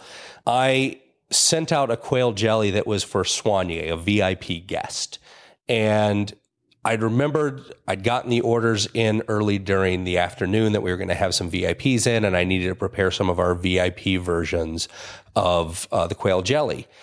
And so I prepared them, but it was actually, I didn't get to it in time. So I think I probably started doing it like 3 p.m. for like a 7:30 seat. Well, it hadn't set up. So there's essentially the dish has a pea puree, very smooth on the bottom that sets a little firm. And then we set cubes of truffle and baby turnip into it. And then there's an intense quail stock that's poured over it and allowed to set. And then we put a langoustine cream on top and we'd shave some truffles, and it's served with a little tiny bit of toast with truffle butter on it, black truffles and some radishes. And the order came on for it, and I saw that they weren't fully set up. And I tried to float the langoustine cream on top anyway. And I sent them out of the pass knowing that they weren't perfect. Those things came back like a boomerang. Heston just came around the corner holding them in his hand and just goes, Chris. He's like looking at me, and then he's looking at the dish, and he's looking at me, and he's looking at the dish, and just not a chance. Puts it back. And I just remember the withering look, like if I ever did that again, don't show up again. And I remember the lesson because he's like, we can do something else. Like if it's not ready, we're not going to send it out and just hope they don't notice that it's not that good. Like, we'll fix it. We'll do something else, but don't try to slip by something that you know is below the standard. And it was like, you only needed that lesson once, that it's like, that wasn't the standard, and you know what the standard is. Hold the standard. Ask for help, fix it, do whatever's necessary, but don't cheat. That should be your t-shirt. Hold the standard. I don't know that I need to be encouraged entirely in that behavior. Because there's another side to it where you just become a tyrant about it. You try to push a team too far. You try to raise the standards too fast. And then you just end up like, you turn into an asshole, basically, if you go too far. So you're managing people now, and we'll get to that. But just to give people maybe a foreshadowing or a taste of things to come, this is something I struggle with a lot. How do you manage that fine line? Because I would like to think, and I do think, that I have very, very high standards. Sometimes I think they're so exacting that they drive people insane. And to the extent that in the publishing world, I am considered a problem author, as they would say, just because I don't, if something comes to the version of my past, like, okay, we're going to put this on the cover or this on the back flap or this, and it's not to my standards, I cannot allow it. But when I'm managing people, some people can handle it, some people can't, but I do think there's a lot of onus on me also to decide how far is too far and how far is not enough. How do you think about managing that? I think I'm still trying to think about it and figure it out. On my good days, I think I manage it okay. On my bad days, like, I sort of feel like I had a personal failure that I didn't manage it all that well. Especially when it's in the context of you're trying to do something really hard and you've got the whole company leveraged out on this working, and you have, as CEO or as you, in case of your personal brand, you have total visibility into everything. And so that's the first thing is on a good day, I will try to step back and say, like, what context does this person even have? And have I provided appropriate context? If I provided appropriate context and they knew that context and they made a bad decision, it's an open question of whether you need to have a discussion of whether that was a bad decision, or, actually it's a bad decision, but given all the context they had, maybe I would have made the same decision, or I could have imagined somebody else. So increasingly, I try to find myself thinking about what context and visibility do I have and what do they have? And am I basically being unfair because I'm operating from a greater set of information? Right. That still means I screw up more often than not, because I have a strong bias towards let's fix the problem right now. And that also usually can be quite ham-handed, where all I'm really training them to do is read my mind and try to guess what I want. And that's not going to work very well in terms of how we run the company or the types of products we need to do, where I work with elite people. I work with people who are experienced and among the very best at what they do. And I will do a much better job, and the team will do a better job if we can take the time to set context and to basically, if there's a problem, say, let's look at how we can solve that differently, rather than me just saying, we're going to do X. That said, there are times where you need to take the scissors away because we're all running really fast, and we do not need to impale ourselves out of stupidity. So it's a dynamic thing, and I'm still trying to figure that out, quite honestly. So you're holding the standard, holding oneself and others to a high standard. That's one thing that you got from Heston. Mm-hmm. What else comes to mind? Asking why, asking questions, challenging perceived or conventional wisdom. I've never seen somebody as curious about him who could talk to just about anyone else about whatever it was they did, what they were an expert, whether they were a psychologist or a sports trainer or an athlete or another chef or some food expert of some sort or a writer. He had this unbelievable ability to sort of ask them incredible questions and then sort of process it through his brain to have ideas that I literally couldn't imagine having ever had that idea. And so I think that really put me on a path towards really being curious, wanting to understand what all these things were about, and then using those as creative tools of how do I take those kind of ideas and apply them in my world. Do any specific examples come to mind of a question he used a lot or just a particular commonly held assumption that he tested? And I'm of course thinking of the TV show where he did this quite a bit, which I enjoyed tremendously. We might chat about that, but anything in particular come to mind? I mean, and the reason I ask, so I'll give you just as context.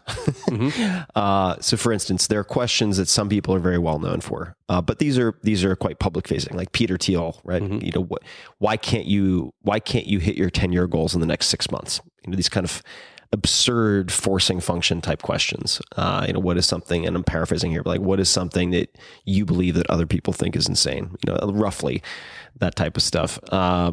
Question that I ask of experts very often is, you know, who is good at this, who shouldn't be, who doesn't have the attributes, say, of like a Michael Phelps, who nonetheless is an incredible swimmer, whatever that might be.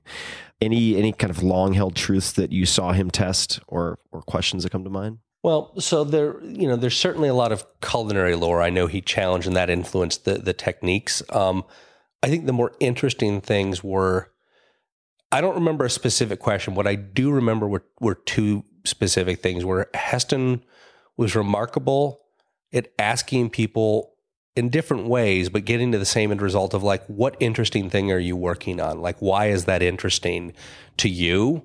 What's surprising about that?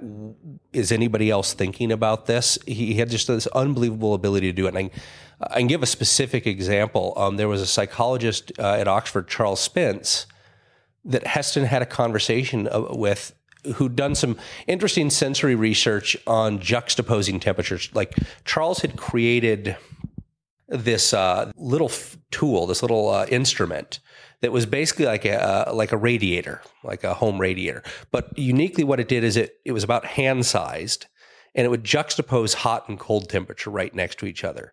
And you would think that like, oh, you feel hot and cold kind of next to each other, you sort of get warm, right?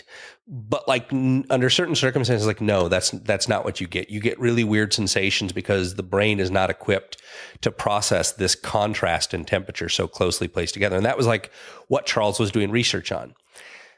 Somehow, and so Heston dug into that, and why is that interesting? Why is that surprising? And then what I don't know how he did, I think that's what makes him uniquely Heston, was he came back with like, oh, well, wouldn't that be really interesting if somehow we could do that in a dish? What if we could juxtapose two temperatures together somehow in a drink? And I remember him, this was right when I started working on new dishes, nominally as the Fat Duck Experimental Kitchen.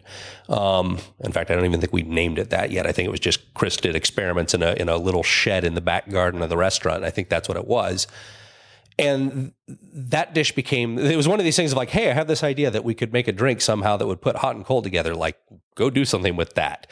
And like, that was a super weird idea. And I remember being like, you know, like, do you mean layered? Like, you know, cold on bottom, hot on top. He's like, no. They have to be vertical.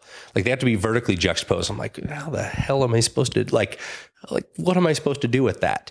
But at the end result, I actually developed hot and cold tea and using a technology called fluid gels, and I juxtaposed a hot Earl Grey tea. First it was tea, and then Heston came in, it's going to be iced tea, and it's going to be Earl Grey tea, and these are the flavor notes we need to get, and essentially I'd shown that we could basically put a divider in a cup, and we could pour this hot liquid on one side and this cold liquid on the other. And because of the unique properties of this fluid gel, I could pull the divider out. And if you whisked it to the table in a few minutes, the person could sip it, and all the tea on the right side of their mouth would be piping hot Earl Grey tea, and all the tea on the left side of their mouth would be ice cold. And you'd get that effect. You'd get this, like, your hairs would kind of stand back up, and like the side of your face that had the cold liquid in it felt like as heavy as concrete, and the side of your face with the hot liquid just felt like it disappeared. It's like a super weird effect. So like, perfect. Want to feel like you're having a stroke but don't have the time? Basically, yeah. Have some Fat Duck hot and cold tea. But it was just that thought process of, you can have this conversation with a psychologist and have this inspiration for a dish where I might have had that same conversation and been like, oh, that's an interesting effect. But like, I don't think I would have drawn that path of, here's the idea, here's what we can do with that. And he had this ability to talk to anyone and pull those ideas out. And, you know, a lot of them failed. A lot of them went nowhere. But enough of them hit that you're like, wow, that's like actually super impressive. I don't see anybody else doing that. I see a lot of people copying. I don't see a lot of people finding those original sources for inspiration and doing something unique. And I think that really stuck with me. And it's something I strive for in my work of, how do we challenge it? How do we question and do something that isn't copying, that's novel and that's inventive? Let's flash forward to Chef Steps. Mm-hmm. How has Chef Steps changed over time, and what are some of the novel decisions that you've made? And could you describe what it is? So Chef Steps is a cooking technology company. Specifically, we make kitchen hardware that is controlled with mobile devices, but really the way we think about it is we're building devices that allow us to augment people's intuitions in the kitchen to make them more successful. So there's so many things in the kitchen where you're sort of thwarted in terms of getting the outcome you want because the technology sucks. So if you think about it, like you use your oven, and should I set the oven to 350 or 450? And is it going to be an hour or is it going to be 30 minutes? And like, why does it work in this one oven but not in this other oven? And the answer is, like, ovens totally suck as a technology. You're not even controlling the variables that really matter. And what really sucks about them, and frankly, every other tool we have in the kitchen, is that we have to translate our human desires into engineering parameters that we don't necessarily understand, even though that's not what we care about. We care about, I want a great roast chicken to have with my family, or I want to have this unbelievable experience of 72-hour short rib, or I want to cook some amazing vegetables. And it's like sort of mind-blowing to me that technology sucks that bad in 2016. So Chef Steps is a company that's trying to solve those problems, and we sort of realized that nobody else was going to do it. So we were going to have to build hardware. We were going to have to do artificial intelligence work. We were going to have to build mobile apps. We were going to have to combine it with content, and we were going to have to combine it with community, because that was the only way we were going to be able to bring it to market, because nobody else in the world knows how to sell a device like this. So, like, I don't know that we fully understood that in 2012, but we sort of knew that we had to go on our own unique journey. And we knew we needed a lot of independence and not a lot of outside people telling us how we're supposed to build a company. And so I think Matt Mullenweg said it best when I first got to know him, and he, got to know a little bit about Chef Steps. He's like, Chef Steps makes no sense to me. I sort of felt like I was making progress when about a year and a half ago, Matt's like, well, it makes half sense now. I think in 2016, we now actually know how it makes sense and how we'll do the other job of running a business, of making sure we make money and we can keep growing. But it was this wandering path towards, if we create a place and a culture where we can put people who are passionate about cooking and passionate about technology and passionate about inventing the future, but who are disciplined and experienced and have a track record of getting shit done, and we create a culture that doesn't fuck them up or put them under a bunch of managers who don't know what the fuck they're doing, then we can create a company that nobody else could build. And that was really, we've evolved over the years. We started out mostly as a bunch of guys putting shit on YouTube. And now, beautiful videos. They're beautiful videos, but like, okay, how are we going to monetize that? Well, we're not going to monetize the videos, but they built us a community, and that community steered us in the direction of what are the types of problems we can solve. And we sort of looked around and originally said, well, maybe we'll just do the software, and let's see if we can get some hardware companies that get this vision and could do the hardware side of things. And that was just beating our head against a wall. So we're like, well, screw it. We're going to do the hardware too. There's a lot of hubris along the way. There's the fine line between the necessary irrational exuberance and confidence needed to actually kind of step off the cliff and build the wings on the way down, and really good and hubris that'll make you implode. The question I had was Q Stage Left reappearance of Gabe Newell. Yeah. How has he influenced the trajectory, or you and the company? And who is he? Maybe we could start there. Well, so Gabe Newell is the founder, and I think he calls himself CEO, managing director of something or other of Valve. To us, Gabe's just Gabe, but what is Valve? Valve is the biggest software. Well, so I think Electronic Arts is actually the biggest software company, but Valve essentially is by far the most unique company in the video game space. A string of huge hits that redefined what video games could be. They then basically realized they needed a better way of distributing games to get control of their intellectual property back from like publishers in the early 2000s, and they built Steam. And Steam is, I believe, the biggest online marketplace for video games, and that's what's really made Valve a force to be reckoned with. So it's like the iTunes of yes, video games? It was really the iTunes before there was an iTunes for video games. But Valve was really a company that has gamers at its heart and focuses on solving problems for video gamers or people that create video games. And they built an entirely private, unbelievable business that has some very unorthodox ways of operating where, nobody's your boss. Nobody tells you what to work on. You've got to figure that out for yourself and sort of self-organize. And now they're doing unbelievable work in the hardware space, particularly in virtual reality with the HTC Vive, which was really technology developed by Valve. And so I think what Gabe did for us, aside from being incredibly hands-off, was two things. One, he gave us access to capital in a very unusual way that allowed us to be in control of our own destiny. And he did very, very little beyond that, except occasionally asking us questions about what types of problems we are solving, how we might think about a certain problem. But this would be very, very general. And based on the types of things we would feedback of, we're thinking about this or we're trying to solve this problem, he kind of made a decision of whether he was going to keep extending capital. And he's kind of gone on this journey with us, but we see Gabe in a business capacity once or twice a year. We usually have a talk for 15, 20 minutes, and he might ask a question like, how are you thinking about hiring people? Like, how do you hire people? Or how do you interview people? Or like, what's the role of content creators in the kitchen? Like, how does that work? And he'll just ask questions. Like in the early days, it would totally randomize us. We'd be like, does Gabe mean like we should be doing virtual reality for the kitchen? Like, no, he didn't mean that.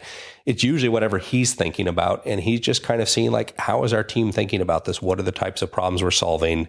And, do they make sense to him? Can you talk about the unusual way in which he's given you capital, or is that not something you can talk about? I can simply say he's described himself as acting as a bank. Gabe does not own any of Chef Steps. He does not control how we run the company. Chef Steps is 100% owned by Chef Steps. He's made it possible for us to make some pretty big bets, but he's also basically made it, kept us hungry. So essentially, he's provided us a very, very favorable loan that we're welcome to pay back whenever we want, and that doesn't have any terms that sort of turn it into, I'm secretly going to control your company. Like, he was always clear, you guys have to own your work. So Gabe has infinite levels of opportunities in front of him. Mm-hmm. So why would he take the time, energy, just bandwidth to do that? So I really wish there was like some super awesome answer I could give you here. I will tell you how I know Gabe and how this all went down. I first met Gabe because I auctioned off a dinner that I would cook at dinner. Yeah, I auctioned off a dinner at a charity called Friends of the Children, and Gabe's wife Lisa purchased that dinner, and so myself and a couple colleagues from Modernist Cuisine at the time, because that's where I was working then, we cooked dinner at Gabe's house, and like. Apparently the dinner, according to Gabe, the dinner was awesome and fun, and we had liquid nitrogen. And he's like, this is like one of the best dining experiences I've ever had. And I know a lot of people in the world of food and lots of things. I don't know anybody that talks and thinks about food the way you guys do. And as he said, like, that was kind of it. Like, I didn't see Gabe for a very long time after there. I thought it was just, they were pretty nice. I didn't really know who Gabe was, actually. I had no idea who he was. And it wasn't... Seems to work out well for you, not knowing who people are. It wasn't a particularly, like, insane house. Like, it was a nice home, but, like, it didn't, suggest anything other than Gabe was a reasonably wealthy guy who was pretty interesting and unusual and low-key. And then I met him again because he's also friends with Neil Stevenson. And so I did that event. And so those were my two meetings with Gabe prior to the third meeting, where Grant Crilly from Modernist Cuisine, Ryan Matthew Smith, who was the photographer on Modernist Cuisine, and myself, plus a college friend of mine, Ed Starbird, we'd sort of started up a company called Delve that was a consulting company that went on to become the company it is today, which is Chef Steps. And like, we were self-funding this and like rapidly running out of the not a lot of money we had. And so we were going to do a cookbook. And because of Modernist Cuisine, a lot of publishers wanted to talk to us. And we sort of went, well, we'll give them the physical book, but we want to do stuff with the digital stuff. And we kept hitting this roadblock of like, publishers were smart enough to say we want the digital rights, but like they had no idea what they wanted to do with it. They were just smart enough and greedy enough to know like we should totally ask for them. So we're like, well, Gabe does a lot of stuff in like digital video game publishing. We should ask him like how he'd approach this. And so we just asked to meet with him, and we went over to Valve, and we're like, we're trying to do this book deal, and we're like getting hung up on the digital publishing rights. And how would you like suggest we might think about this? And he goes, well, I don't know anything about the book publishing world, but I do know a lot about the video game publishing world. And it's a terrible idea for creators to give their intellectual property away. Why would you do that? And we're like, because we need the money. He's like, what if I gave you $250,000 right now? And we're like, and he's like, no, I'm serious. And he pulls out his iPad and he sends me an email right there. Says, I will give you $250,000, Gabe. And the money showed up the next day. And we're like, okay, well, I guess we're not doing the book. And that was it. And so it sort of incrementally came from there. But it wasn't like Gabe's like, you know, the only, and so a month or so later, I think we had dinner. And this was like how naive we were. We had dinner at Canalys in Seattle because it was like super good at the time, and Jason Franny was the chef there, and we're like, we should go there. And Gabe's like, I thought Canalys sucked. And we're like, no, it's really good now. So we took him to Canalys, and we're chatting about the culinary world, and he's just sort of trying to understand how our world works and asking us questions like how we're thinking about our business. And so Gabe goes, if I give you $100 million, what would you guys go build that by building it, like there's no value for anyone copying you? Like, I'll give you an example. Like Intel, like when they go build a new chip fab, it's like billions and billions of dollars, and there's no value in anybody else copying it, because not only do they have to spend like even more billions to catch up, but like they have to spend way more billions to basically learn everything else Intel knows about this. And then they have to be like 10x better for anyone wanting to switch. So it's like, it's just a waste of everyone's time. I sort of laughed that off at the time because like I had no serious answer to it. And really over the next 2.5, 3 years, that was us answering that question of like, what's worth spending $100 million on in the kitchen space? I mean, the kitchen's crazy valuable. Cooking's crazy valuable. What can we go do that makes sense? And he was patient enough for us to go on that journey before we're finally like, okay, we totally know how to answer that question now. We're going to go do this kind of stuff. And he's like, that makes sense. I'm on this train. Well, it seems like he's also, I mean, I've only sat in on one short meeting you guys had, and this isn't anything confidential, but he seems very good at asking questions that force you to hone in on what you are uniquely capable of doing, as opposed to trying to do 2, 3, 4, 5 different things simultaneously, one of which is, say, cash flow motivated. Yeah, right? No, he's never asked anything like that. In fact, he very strongly advised against premature monetization, like that we would just go do stupid shit. And he also sort of advised against running around raising a bunch of money because it's a really low value use of our creative energies. But I'll rephrase your question. What Gabe's really good at, like, yes, that's all true. No, what he's really good at is asking a question where you realize that the way you answered it, you were an imbecile. Like I have just gotten used to basically feeling like I am a complete moron and like, I can't believe I just said that. That makes no sense. Like I moderately feel good now where I feel like I came out of a meeting and like Gabe isn't like mentally rolling his eyes from like the idiocy that that came out of my mouth. And does that come about because he will question or ask questions to try to clarify assumptions, and then by speaking it out loud, you're like, that makes no fucking sense at all what I just said? Yeah, basically that. It's his ability to sort of surface what the real issue is and be like, you weren't even looking at the real issue. The real issue is this. You know who I think is good at that? I mean, I don't know. You've spent a fair amount of time with Matt Mullenweg. I think Matt's also very good at that. Yeah, Matt's another person where I basically feel like a complete idiot. I also think, like, I look to Matt and go, I don't know how you know that much. Like, I think Matt might be one of the best people I know at running a company and how he builds people up. I aspire to be that good someday. I remember Matt asked me at one point, we were flying around. We went to a few WordCamps together because I use WordPress and I've since become an advisor to Automattic, but that's relatively recent. And I was really worked up into a tizzy because there were a bunch of sites sharing PDFs of the 4-Hour Workweek. So this must have been really early in my sort of career as such, like 2008 or so. It was like Rapid Share, I guess, or a number of these sites.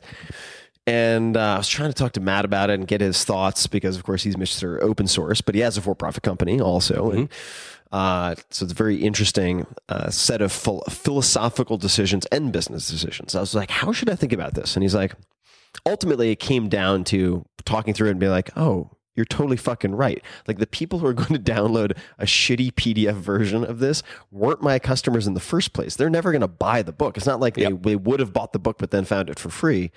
And at the same time, I'm just getting free marketing dollars, and maybe at some point they'll be converted over to wanting to sort of exchange value for the value that I'm putting out there into the world. And he was totally right. And I was like, okay, it rendered all of this angst and all of these time-consuming potential avenues irrelevant. And I was like, wow, well, that's a load off my mind. The meeting with Gabe reminded me of an expression that you hear a lot here in Silicon Valley, which is if you want money, ask for advice. And if you want advice, ask for money. Yeah. It seems to have worked out. So Valve, the only familiarity I really have with Valve is their employee handbook, which is a PDF that's floated around for quite a few years, which I thought was genius. Really, and it sounds so boring, but if people look it up, and I'll put it in the show notes. The only HR document you will ever knowingly want to read. Yeah, it's fascinating. How has that affected, or how do you think about building your company? So how is it different? I think we're now getting to the point, how is it different? I think early on I'll say it this way. I tend to think that Valve as a culture is Gabe's personal reaction to everything he really didn't like about the Microsoft culture. And Gabe was a very early and important employee at Microsoft. So Valve was sort of like, these are all the things that I think are why Microsoft is not going to do well in the long term, and we're going to get them right here. And he built Valve that way. And Valve employee Joe Ludwig, I remember asking me, like, how much of Chef Step's culture did we copy from Valve just because that's what like Gabe told us to?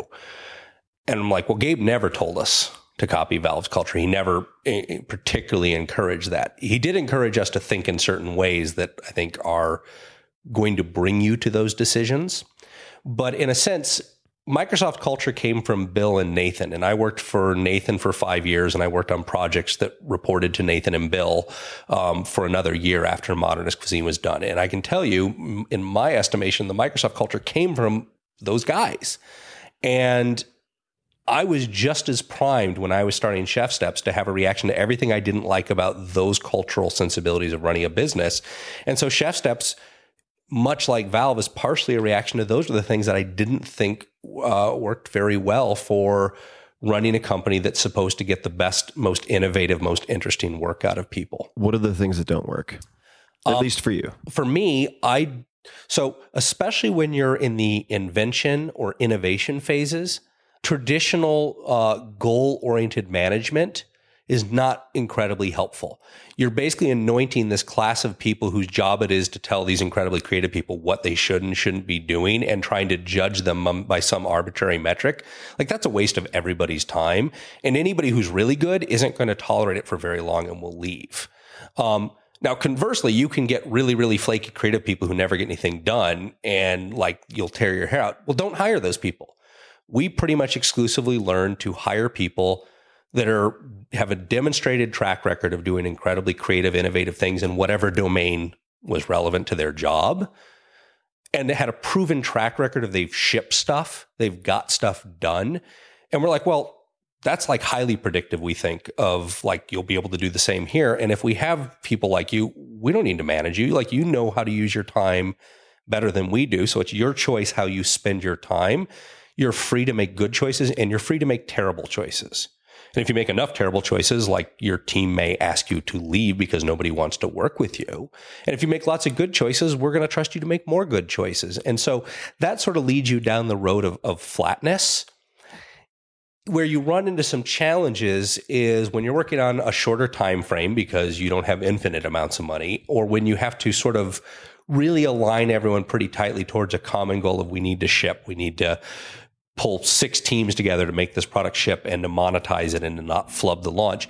That's where we're definitely seeing there are struggles with flatness. The conventional wisdom is we should basically create a hierarchy to do this. I'm kind of fighting that right now because I think that's a short-term gain and a long-term disaster. I totally agree there needs to be structure. We need to have people that can clearly signal that they're being trusted to lead, but we don't want to make that permanent. And I think this is another thing we've learned from Valve that I think is fundamentally a pretty good lesson, which is people tend to want to keep working on the things that made them successful in the first place. That's antithetical to invention. And if you're a small startup company where like your advantage is speed towards doing something nobody else is doing, that's not a very good structure for finding those opportunities. And I tend to believe that for the type of business we are over the coming years, we're going to constantly have to reinvent ourselves. And the people that are really important today may not be the most important people to the company in 5 years when we might be about something totally different. The problem is if we anoint those people as special, senior managers, leaders, those people will tend to want to keep working on the things that got them in that position. And that's not in the interest of the company. It's in the interest of them. And pretty quickly you have rent-seeking behavior and power politics and fiefdoms where the only solution for the company is to periodically come and just do this wholesale house cleaning of firing a bunch of people who used to be good because they've actually gotten in the way of the company. So we sort of took the attitude of like, let's just not create that structure in the first place. And that's why, even though we have the tension now, we're pushing out a very complex product where we have to hit a lot of things right. And there's a real emphasis on disciplined execution. Taking the short-term easy way out of let's create a bunch of people who are managers of this process, like I'm totally convinced that will fuck us up in a couple of years. Are there any books or people who have most influenced how you make business decisions? I think there's quite a few people. I'm always looking for perspective. I think Matt actually has influenced me a lot. I think there's people within Chef Steps. Michael Natkin, who's sort of as close as we get to something like a CTO. He's certainly influenced me a lot on how to think about some of the technical decisions we make. In terms of other people that come to mind, absolutely Gabe and people like Jan Bernier over at Valve have influenced my thinking a lot. My father's influenced my thinking a lot. I read lots of business articles. There's some stuff. There's stuff that I think a lot of people in the Valley read that certainly I pay attention to it and I think about it. And some of it I think is pretty right on. And I think other stuff is like super wrong-headed. So I don't know that there's like any one person I'm looking to. The other thing I come back to is I try to look at the data and I really try to, I'm sort of prone to changing my mind a lot, and it can feel random, but it's almost always because I'm seeing something in the data that I thought was true, but the data is saying it's not true. And so I have new information, and I think the only rational thing to do when I have new information is change my mind. That can actually feel pretty randomizing to a team. So I'm trying to find ways to buffer that. Or to at least help them reach the point where they're changing their minds too, without it just, basically Chris has changed his mind. That's not a good outcome. So we tend to bias towards people who are pretty quantitative in their decisions, especially on the business side, where we say, well, like, let's listen to our customers. What is the data really telling us? What are they really telling us? And let's make sure we're not fooling ourselves with anecdotes. Yeah, I found two books very helpful for that. As someone who is, I wouldn't say particularly mathematically inclined, or who got derailed by a bad teacher in 10th grade, if I want to point fingers. I support that finger pointing. One which I want to actually go back and reread or listen to, and I believe it's available for free on audio, is High Output Management by Andy Grove. Mm-hmm. And the other, which I think is helpful for conditioning oneself or others, if it's kind of prescribed as reading, for spotting cognitive biases and learning to try to trust the data, is it's a fun read too. Predictably Irrational by Dan Ariely. So to shift gears just a little bit, I want to talk about goal setting. Of course, that's maybe an underlying layer upon which many other things are built, almost by definition. But can we start with gliding? What is competitive gliding, and what are some of your goals there? So competitive gliding is, there's different ways of doing it, but as I usually practice it, we're in gliders. These are big 15 to 20 meter sailplanes, made from carbon fiber, fiberglass composites. And we're usually basically racing the sun. We get all of our energy for competition out of the fact that the sun heats the atmosphere, and that causes differential heating. You get thermals, which you see birds circling in, and puffy clouds at the top of. You get you get winds that basically may be lifted up over mountains that create lift. We'll get mountain wave, where the atmosphere actually starts to oscillate, and we can surf that for hundreds, if not thousands of miles. So no propeller, no jet. Propeller. We get towed up into the sky a couple thousand feet by another plane, and once we come off that tow rope, it's ours to go find energy. So it's like big wave surfing, except you're on air. And you can't see it, and you have to look at the telltale. So our job is to basically read where the atmosphere is giving up free energy. The way a race will work is we'll call usually turn points. And so we might call, they might be a city, they might be an airfield, they might be a geographic feature. And these can be 100 miles apart, more, maybe a little bit less. And there's cylinders around them, usually turn cylinders, we call them, where you can sort of imagine these imaginary cylinders in the sky that are anywhere from 5 miles to maybe 20 miles around a turn point.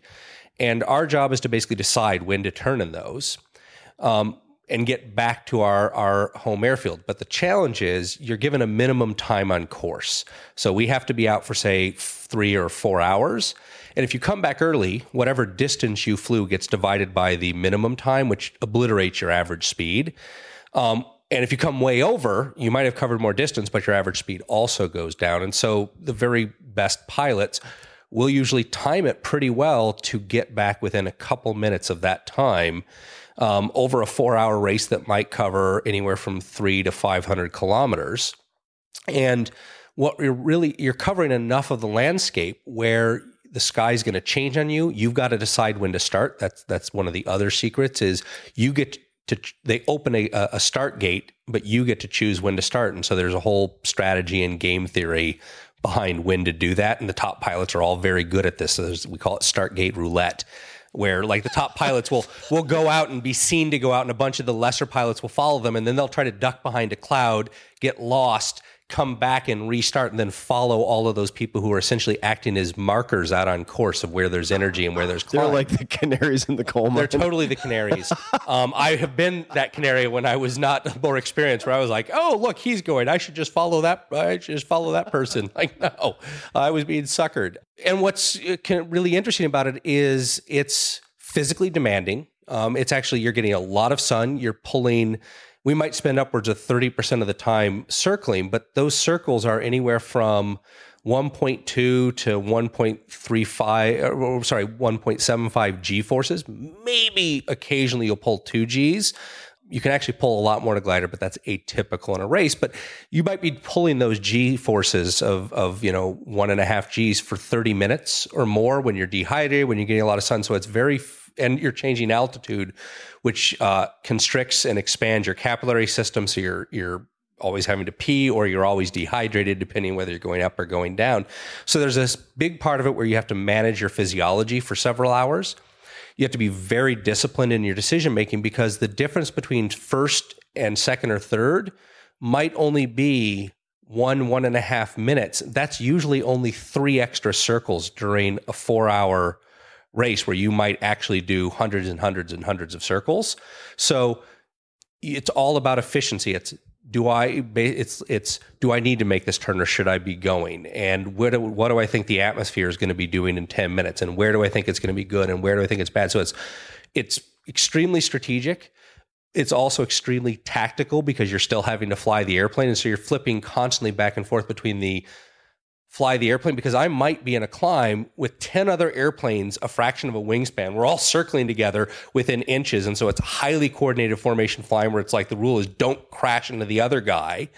But we're also having to do all the mental calculations of when's it time to go? Where am I going next? And you're always trying to think well ahead of the airplane. And so I find that it's incredibly focusing. Like, you have no choice but to be totally in the moment. And to be extremely focused on what you're feeling, the way the airplane's feeling, what the right strategy is. And I just find that incredibly addicting. And the fact that you can take this technology and just by reading the telltales of the sky around us, find enough free energy to go fly at average speeds that approach 100 miles an hour, and cover hundreds of miles of distance over beautiful mountains or desert floors where if you land, it's like you're going to be walking a very long time to the nearest road. It's amazing. This is going to seem unrelated, but how well do you typically sleep? Do you have trouble getting to sleep? Most of the time, yes. Okay. No, the reason I ask is that I'm doing a lot better now for a host of reasons that I can say for another time, but I've always had onset insomnia. And so I've been attracted to activities like that where you cannot there's a huge penalty. You can do it if you let your mind wander or obsess on other things. There's an enormous penalty. And so I just find it to be a huge sort of stress release valve. It's almost like meditating to engage in an activity like that. For me, that's a big part of it. It's one of the few things that if I go off to a glider competition for a couple weeks, or I go flying in southern New Zealand, which I do every couple of years. I was there in November, and it's as amazing as you would think. It's all consuming. My entire schedule starts revolving around flying, and because competitions are usually held over multiple days too, so it's about consistency. If you're in first, the only place to go is backwards. And so it's all about low risk.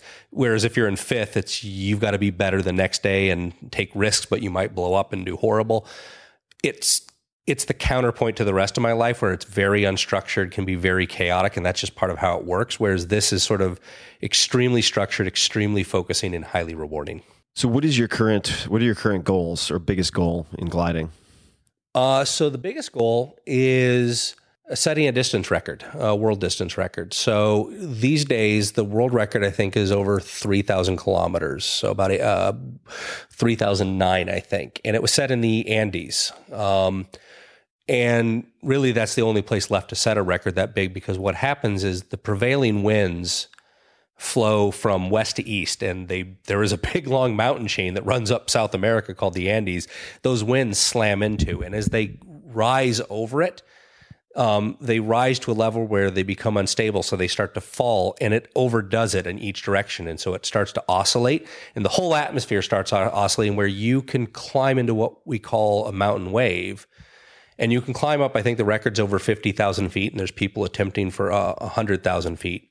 But once you get in that wave, you can surf it. You can run it parallel to the mountains. You may have to jump where the mountain range zigs or zags. You've got to read what's going on. It's not as simple as just put the nose down. But you're flying at the red line of the airplane. Like you fly even a knot or two faster, and the whole wings will basically explode, which is bad. Well, you're doing that at this point. They're now doing that up the length of the Andes and back down, where they're racing against daylight, because the records have to be set 30 minutes before legal sunrise to 30 minutes after legal sunset. That's the time you have allotted. And if you're flying at the very limits of the airplane, you're limited by the speed of the airplane. So I commissioned an airplane called a Duckhawk VNX, built by this incredible genius, Greg Cole, in Bend, Oregon. And Greg was applying new technologies, new manufacturing techniques to build an airplane that's about 40% faster than any other glider. Significant jump. That's a significant jump, and it's possible because he was trying to optimize for a very specific problem, and he was willing to use new technologies and try things that most people thought were a bit crazy. And either I'm crazy or not. And if it's the not case, then Greg's built an incredible airplane that is capable of doing what no other airplane is capable of doing. And so this is going to take several seasons of training. This kind of flying is highly technical. You really have to manage your physiology. You can go hypoxic because you're usually operating at 20 to 30,000 feet. So you're on oxygen. You're solo in an airplane. It's minus 80 degrees Celsius outside, and you're dealing with winds that could be 100 plus knots. And how much space is around you? In the airplane? Yeah. I wear it, is the best way to describe it. It's very snug. You feel the flex of the wings. You feel what the atmosphere is doing, and you want to do that. And so the plan is in a few years to start spending seasons down there, trying to do these big record flights. And there's both the airframe, and then there's the possibility of sensorizing the airplane so that the airplane in certain respects can respond faster than a human can by automating the flaps, based on what various accelerometers and MEMS gyros are doing. So this is where people at Chef Steps are like totally freaked out, because I've been writing my own firmware for controlling my automated flaps. Now, all right, so we were talking about like confidence versus hubris.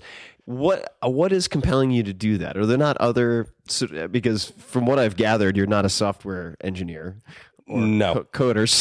So do you have like such and such for dummies and you're just putting together the firmware? Or why would you do it yourself? I guess versus twofold. So one, I'm lucky to be surrounded by a bunch of people who are in fact very good engineers.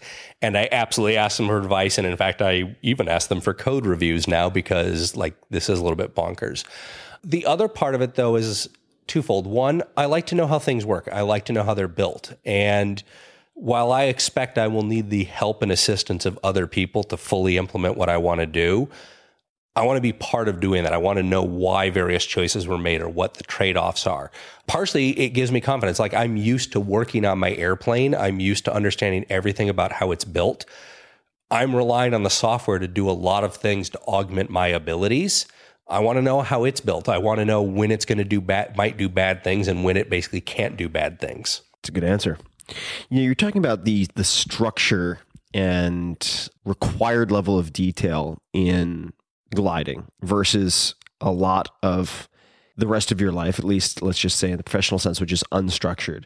So I had a note to talk to you about the value of a less structured day. And I was hoping you could just elaborate on that, because you seem to have both in your life. You need both, I think, or at least I suppose I need both to do some of the things I want to accomplish. In other words, absolutely no structure. There are certain types of things I'd never be able to accomplish. Gliding's one of them, but actually running a company requires a certain amount of structure. On the other hand, I spend a lot of my time inventing. And I don't think inventing is something that is very amenable to being structured. I think inventing, it's a bit like writing, where some days you're prolific, some days nothing's coming. Sometimes weeks, nothing is coming, and you start to get super nervous about deadlines that have come and gone, and like you're avoiding your email and your cell phone because people are angry at you. But those types of activities, they take the time they take. And I have basically found that I need to build part of my life highly unstructured. If I wake up when I wake up, if I stay up till 3 a.m, reading something, working on something, that's all sort of grist for the mill that's just percolating there. And in ways that I can't predict, but I've come to learn will come at a certain rate. That has, I've found in my career, allowed me to make certain leaps, figure certain things out, or come up with something where if I tried to force it or structure it, I would have taken a very predictable path, because it was like, oh, well, we just need to solve this problem, and this is how you do it, versus you have this flash of brilliance where you're like, oh, this is what we need to do. And that, I just don't believe that kind of creativity is very amenable to structure. And so I try to have part of my life, even though it can be kind of insane for everyone else, where like, if I want to stay up all night, if I'm going to get up late, if I have a meeting, it's going to get canceled. It's just like, I'm not structuring my time. It's my time to do whatever I want with it, whatever rate feels right that day. And I've started to find I need to basically carve out very big chunks. The minimum chunk seems to be about half a day, where like, don't expect me to be doing anything else, because I'm not going to guarantee it'll happen. I'm just busy letting myself enjoy life. So what does that look like, or what do you hope it will look like on, say, a weekly basis? So one of the not really epiphanies, but realizations I had a few years ago is that many of my friends who are highly effective human beings thought of batching certain activities on specific days of the week. In other words, it wasn't that they would check email, have meetings, set goals, brainstorm, and journal, and 15 other activities each day.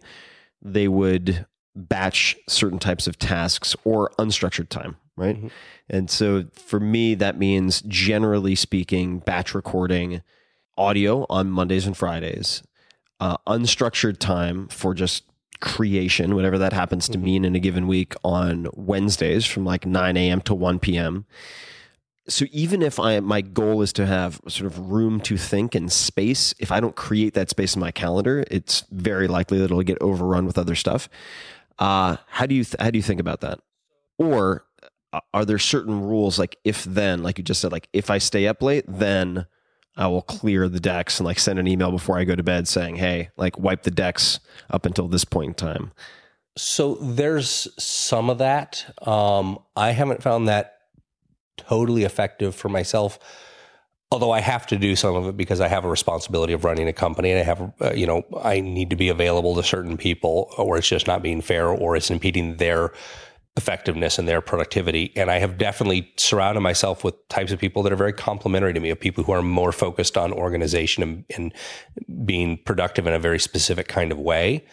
I tend to find that, especially when I'm getting into something where I'm trying to solve a very specific problem, but it's open-ended. In fact, I'm not even totally sure I can define what the problem is. Like, I might need to carve out weeks where like the majority of my time is going to be going into this activity that may or may not be productive and may or may not be a terribly good use of my time.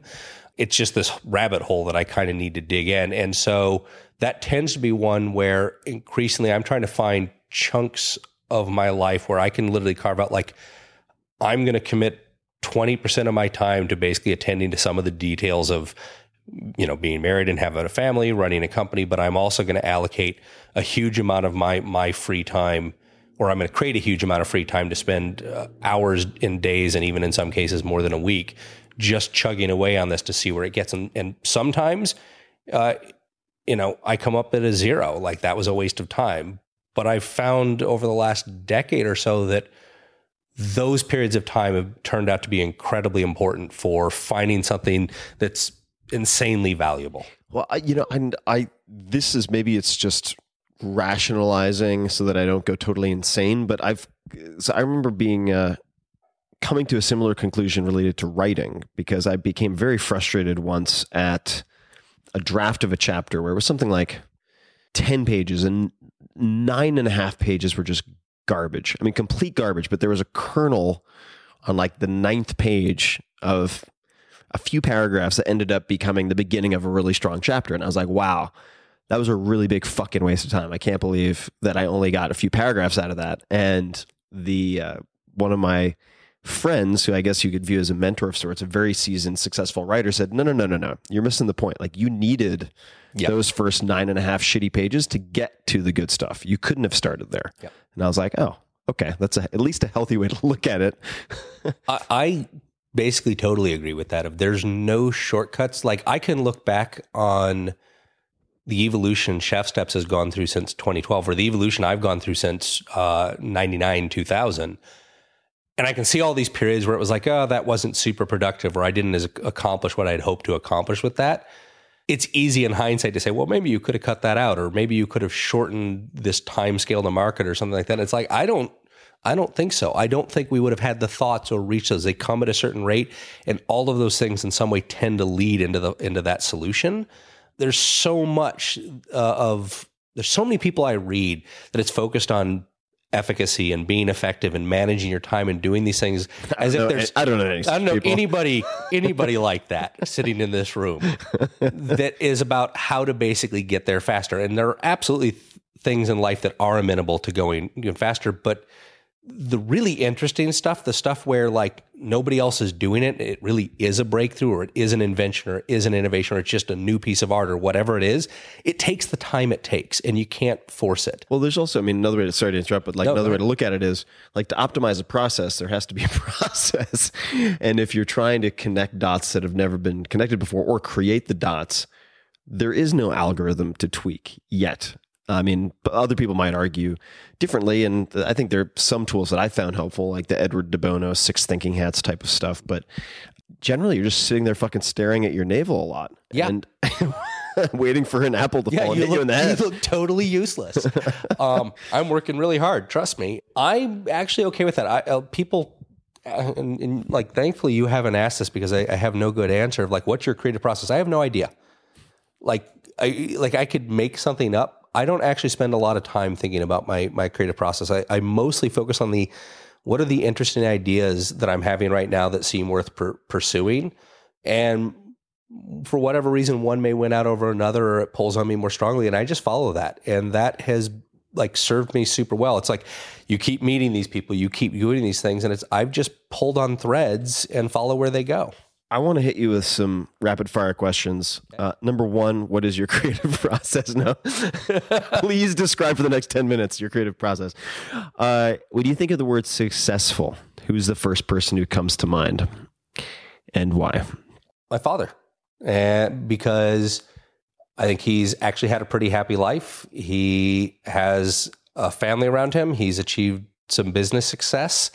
And he's done a lot of things that he's created a lot of meaning for people. And so I admire that, the fact that he has created a lot of meaning for people in his family. How so? What type of meaning? I suppose I would answer it by it depends on who we're talking about. I think in the world of his employees, a lot of the employees have been there for as long as the business is around. They find value in it. They find a meaningful thing to do with their lives, and the fact that there's been that loyalty to them, and they've clearly felt that it was a valuable use of their time. That was meaningful. For his family, it's the fact that we're still a family, and that he's created meaning for me and meaning for my brother and my mother, and more broadly speaking, our extended family. We had lots of exchange students growing up, especially through high school, and they still come back and visit, and they're coming back with their families now, and they really attach a lot of importance and meaning to their time with my family, and that was really created for my father and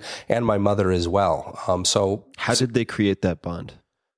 Or what were the ways? Because that's unusual. That's unusual, right? It's atypical. I mean, I guess I never thought it was that atypical, but because I think they were very inclusive and supportive of these people, and made sure they had a memorable year, and that they got to do fun things as a family, felt included in our family, and even after they'd left, we'd stay in touch. We'd go on trips to Europe and we'd see them. And so, I think that, even 20 years later now, we're still having reunions. And I think that's created a lot of meaning for people in their life. Other than your dad, if you had to pick a second person, dead or alive, doesn't matter. Fictional or non-fictional? Winston Churchill. Winston Churchill. Okay. Why Winston? So I think there's a great series of books, The Last Lion by William Manchester on Winston Churchill. And the third volume actually just came out a few years ago posthumously. But the first two, which really only got up to his life at the outbreak of World War II, like it didn't even touch on everything that happened after World War II started.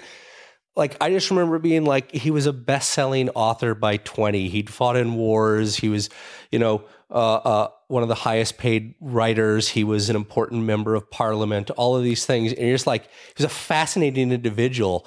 And I remember reading these, and I was probably in my early 20s, being just like, man, I suck compared to this. I am way behind. So I think on some level, it was like, that's what historic level of success looks like. And like, as a history professor pointed out to me, you weren't born into the British aristocracy, so you're working with a deficit to begin with, which, like, fair enough.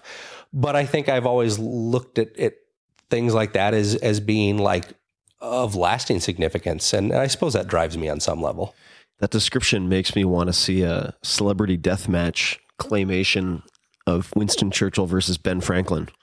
Oh, Churchill's totally taken Franklin down. He was a cripple then, and Churchill has him on mass by at least 5x. Plus, he's drunk. He was a big unit. Yeah, and he could hold his liquor.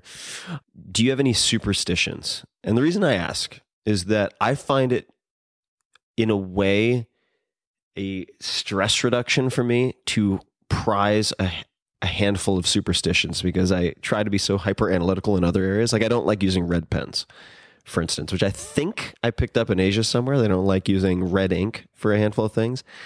Cheersing with water, don't like it. I don't know if this qualifies as a superstition, but as much as I said, like, I'm about lack of structure and stuff, I certainly found as a writer that it was incredibly important for me to have certain things just so with writing.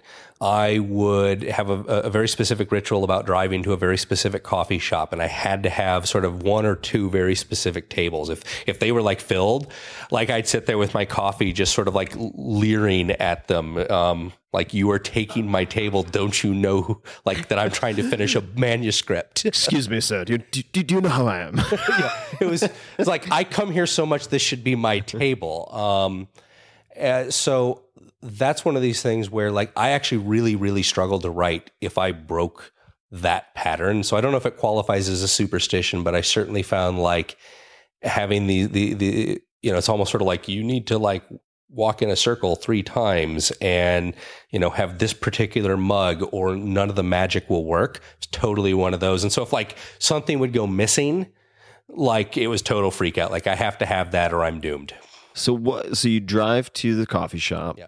What were the characteristics of the table that made it the right table? It was in a window. It was a 2-person table. It sat in such a way that people weren't terribly intrusive when they were coming or going, like you weren't constantly getting bumped, but there was a bit of activity behind it that sort of provided just this white noise that allowed me to focus. So it wasn't that table per se. It was that table in that particular coffee shop, like worked where it was just the right balance between feelings among people, but without the distraction of people. Mm-hmm. Do you listen to music when you write? I will, and usually a lot of techno, a lot of late 90s techno. Like particularly, I might listen to like Paul Oakenfold live at the Rojan in Shanghai. It's an essential mix. And it's like to this day, when I'm doing certain kind of work, it's put the headphones on and, it's SoundCloud and it's old essential mixes with Pete Tong. How many pages of text that you were involved with in some capacity were in modernist cuisine, roughly? Of the pages I wrote, I think I wrote around 300,000 words. So how many, what does that break down to? I mean, that's like...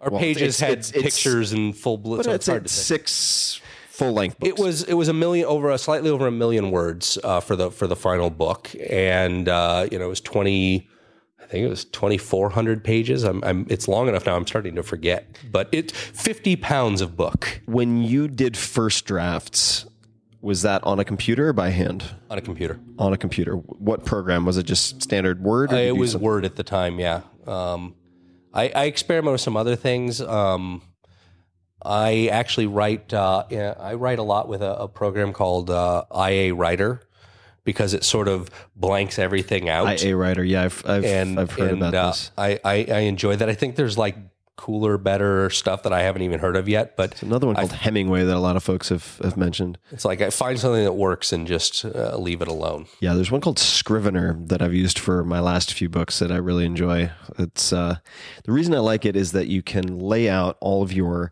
chapters within a single window on the left-hand side, like a vertical scroll, and you can move them around, dragging and dropping into, let's say, sections, and then you can have a split pane on the right side showing the text that you're working on, and then have your research notes below it, which I just found so incredibly helpful for the last 2 books. How do you edit when you have, say, your first brain dump of stuff? What is your editing process like? There's like, what is my good editing process? And then like, what is the battle I must fight? My tendency is to actually edit myself as I write and do a lot of polishing that really would be better served after I got the words out. My preferred approach and what tends to be best for me is I do my writing in the evenings, and I do my editing in the morning. I will usually wake up after having like written until 3 a.m, and then I'll wake up at like 9, 9:30 or 10 or whatever. And I'll go back and look like, oh my God, this was incredibly indulgent. But, there's 9,000 words. So I'm going to be able to find some good nuggets here and I can start iterating on it pretty quickly. That works well. Would you kick out 9,000 words a session? Sometimes yes. Holy shit! I think man. That was usually that would usually get pared down. How much meth were you taking? Yeah, it was a lot. I don't even remember. That could end up that might end up at something like 1,500 words when it's done. It'll be a lot of slop. Sometimes it'll be whole sections where it's just like I'll leave it there and just picked up again. So it's a total mess at that point. But there's ideas to work with. I got the ideas down. More typical session would probably be 750 to 2,000 words, depending.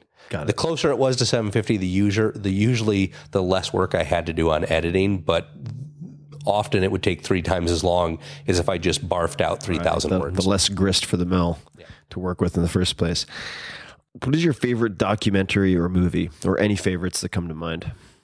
So like right now, I think I'm going through like an 80s nostalgia binge. I've been watching some John Hughes movies lately that I've been enjoyed. I can't really. You're watching what is it, Saving Miss Doubtfire? Or no, it's like Ferris Bueller's Day Off and stuff like that. And old John Cusack. Movies that I've really, really loved. Pulp Fiction was like super. So I was living in Germany at the time as an exchange student. I was homesick and Pulp Fiction came out, and I remember seeing it in German because everything was dubbed there. And Samuel L. Jackson sounds horrible as a German, just not funny, not Samuel L. Jackson. So I was lucky enough that I lived in Aachen, right by the border between Holland, Belgium, and Germany. So I remember driving to a town called Herlin and seeing it in English, and it was like so great to basically just see this movie in English after I'd been like hearing nothing but German and was super homesick. So like that movie still stands out as a movie I love. Documentaries? Any documentaries? So this one's sort of between, I'd call this docudrama. It's partly documentary and it's partly not entirely true. The Right Stuff. Mm-hmm. I'm a pilot. I love flying, and that movie was just like, I got to do this. Like, where do I sign up to get one of these rides? So I need to see that. That's a great movie. I haven't seen that film in ages. What purchase of $100 or less has most positively impacted your life in recent memory? So I'll give two answers. I bought a new electric tea kettle. I used to have all the stovetop kettles.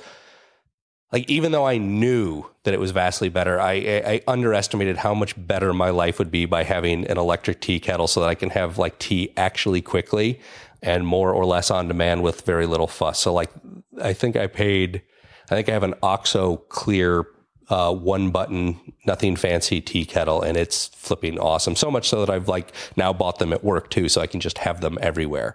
So that was great. And I don't remember exactly what the price is, but I'm going to go with it anyway. I bought the Wii DJ Hero for my 9-year-old son and me.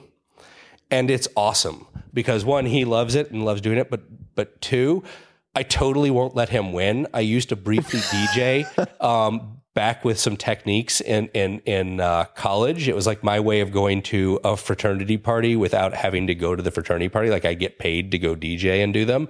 And so like when we get to like the scratching competitions and stuff with Jack, like I totally can't let him win, but we have so much fun with that. So I think that might have been just over the threshold, but in terms of like make my life awesome and time to spend with my son, it's great. If you were to teach a 9th or 10th grade class, what would you focus on? What would you teach? Tough call. It's a toss-up between Shakespeare, or I'd be really interested in doing a history of science class. History of science. Yeah. So why Shakespeare? The first one. I had a phenomenal teacher in high school that taught me to write, John Fitzpatrick. I think he passed away about a year ago, which is a bummer because I haven't seen him in probably 2 decades, but he taught a whole year of Shakespeare, and I signed up for it because as a senior because I'd had him as a sophomore English teacher, and right when like every other teacher hated me or like just I was a pain in their butt, like he sort of mentored me and put up with a lot of my shenanigans or my laziness of turning stuff in. And he really pushed me to write. I mean, as a sophomore, I think I was having to write 5-8 page, like real papers for him where you're really exploring literature. So I signed up for him when he taught a year of Shakespeare in my senior year. And I particularly remember the comedies of just the discussions we had around it and the ideas and how actually funny they were and how humorous they were and how great some of the themes were. Totally blew my mind because like up until then, Shakespeare's like this really poncy English literature kind of thing to go do. And actually it was hysterical and they were a blast to read them. So I'd want other people to experience that. I don't know if I could do it justice. And the history of science would be option number 2.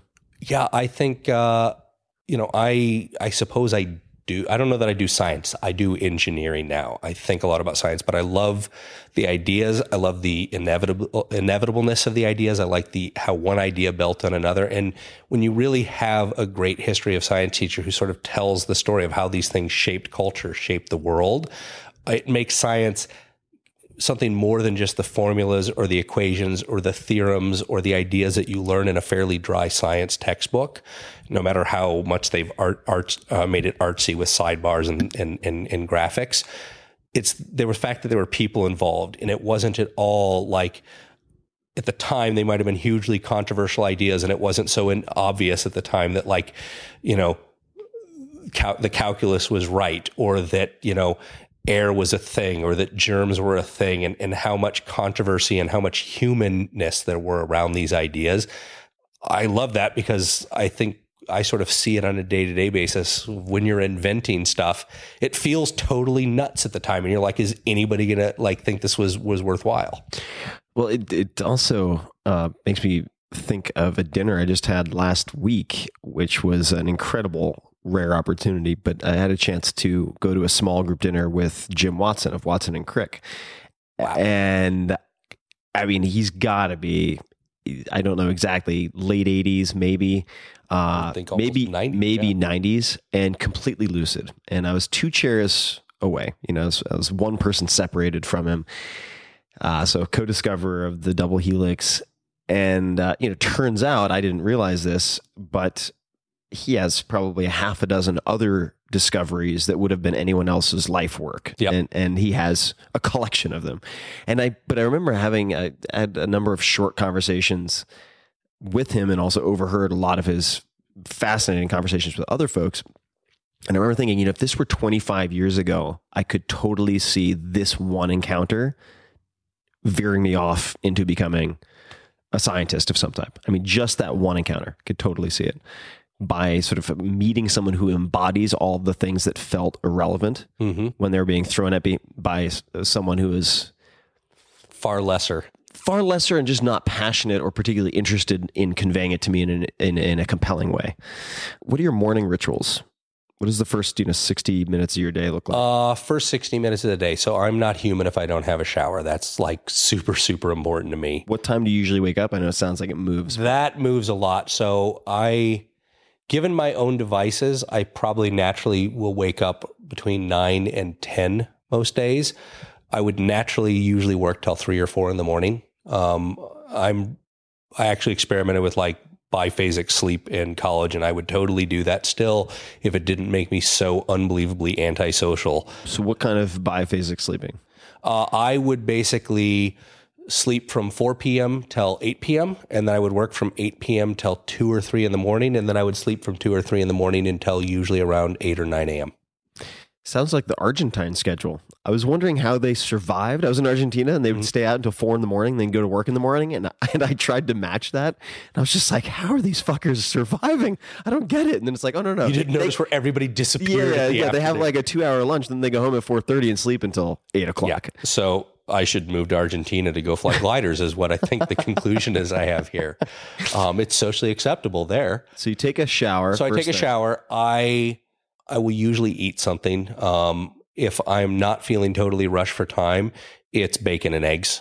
I'm particularly right now, there's a recipe on Chef Steps called the emoji egg, which is basically an egg cracked into a nonstick pan, heated very slowly until it looks like the perfect emoji of a sunny side up egg. Like that, maybe a piece of toast and bacon is great. But there's a 50-50 chance that I'm just going out the door at that point. And the very next stop is espresso. We have very nice espresso machines, courtesy of La Marzocca at Chef Steps, and we keep the entire company caffeinated. We keep a world barista on the team. Everybody, like our job training is, if this whole thing doesn't work out with the company, everybody at Chef Steps is capable of being a barista. So you're in the right town for it too. You're totally in the right actually, town. You probably have a lot of stiff competition. Well, we got to raise the bar. But, so I start the day like many people. At that point, I will have a latte at work, usually a more traditional size, a 5 or a 6 ounce latte. I don't like a ton of milk, but it's like, that's kind of the ritual of, okay, now I can start dealing with whatever I need to do. If you did not have machines to help you make espresso, how would you make a good cup of coffee? I'd make a tea. You'd make a tea? Yeah. So you wouldn't use a Chemex, AeroPress, any of that? I have all that, and I don't mind it, but and if somebody else wants it, I'll do it. It's a bit fussy, but I got to be kind of honest. Like during my time at the Fat Duck, We had builder's tea, TP Tips, just like it came in a giant garbage bag, basically stuffed with like really crappy like tea dust. And that with a bunch of milk is just like milky tea. It's really satisfying in some sort of cringeworthy way. And I have nicer tea than that at home, but it's still something about the ritual of make some tea. I steep it. I like a little bit of milk. And if I'm writing or something, I can drink gallons of that and not feel guilty. Like I'll need to go to the bathroom a lot, but it's really satisfying. And it just like, that's my break. Every 50 minutes or so, I need to make another big mug of that. Builder's tea. Builder's tea. It's a British saying of like, so like the builders on a job site, Sure. like at some point they all get around and make a cup of tea. And this was like the cheapest bulk tea you could buy. And because like the Fat Duck was a 3 Michelin star restaurant, which meant we made no money, Right. that was what we had. That's something that's For the staff. The customers, we had much nicer stuff. That's something that surprised me when I was in the midst of working on the 4-Hour Chef, which of course you were involved with, and realizing that in effect, the higher the quality of the food and drink, well, the food especially, served at a restaurant, the lower the margins appear to be. It's like the more expensive, the better the food, the harder it is to run as a business, in effect. I guess I didn't tell the story of nearly going bankrupt at the Fat Duck. I mean, I was there, so I it's not really my story, it's Heston's story, but I'll tell it because it gives some context to this. So we were a 2-star restaurant, and most 2-star restaurants are really just a 3-star restaurant that's going out of business. This was January of 2004. We were at Madrid Fusion, which at the time was like the biggest chef conference in the world. And we were unknown, and like Ferran Adrià was the biggest chef in the world at the time. Jockey, James Petrie, who was our pastry chef, and I were basically prepping backstage all week for our demo. And all these chefs from all these restaurants in Madrid and around Spain were coming around watching what we were doing because like we were basically doing crazy stuff. We had liquid nitrogen. Nobody had seen that. We were doing stuff with pressure cookers and vacuum pumps and all sorts of crazy stuff. And like in the background of all this, like Heston couldn't make payroll on Friday. And so there's like a ton of stress on his from him about that. And like, you know, we were at this really lavish event and we were super well taken care of. Meanwhile, back in Bray, like couldn't pay the bills because there were no customers or not enough customers. And I remember we were out for lunch with Nick Lander from the Financial Times. He was their food critic. He'd taken us out to lunch, and we were coming back to the conference, and we were slotted like last slot in the day. Everybody's usually gone by then, but because of all the craziness people have been seeing us do all week, there was a buzz going around of like, you've got to stay for this. You've got to stay for this. So Heston got the order out a little bit. We basically give that presentation at like the 6:30 p.m. slot. Get a standing ovation from like the 800 chefs in attention. Ferran Adrià jumps up on stage, throws his arm around Heston and says like, this is the most important chef cooking today. And we're like what just happened? This is amazing. Well, next day we go to lunch, and it's, you know, we're chatting with Nick and all this, and we come back and like, we think the restaurant's going to be done. Well, Heston gets a call from Rasheen, his assistant, and she's like, you know, I just got a very strange call from the Telegraph saying, what does it feel like to be the 3rd chef in the UK to get their 3rd Michelin star? And Heston's like, well, the guide's not out yet. So somebody must be pulling your leg.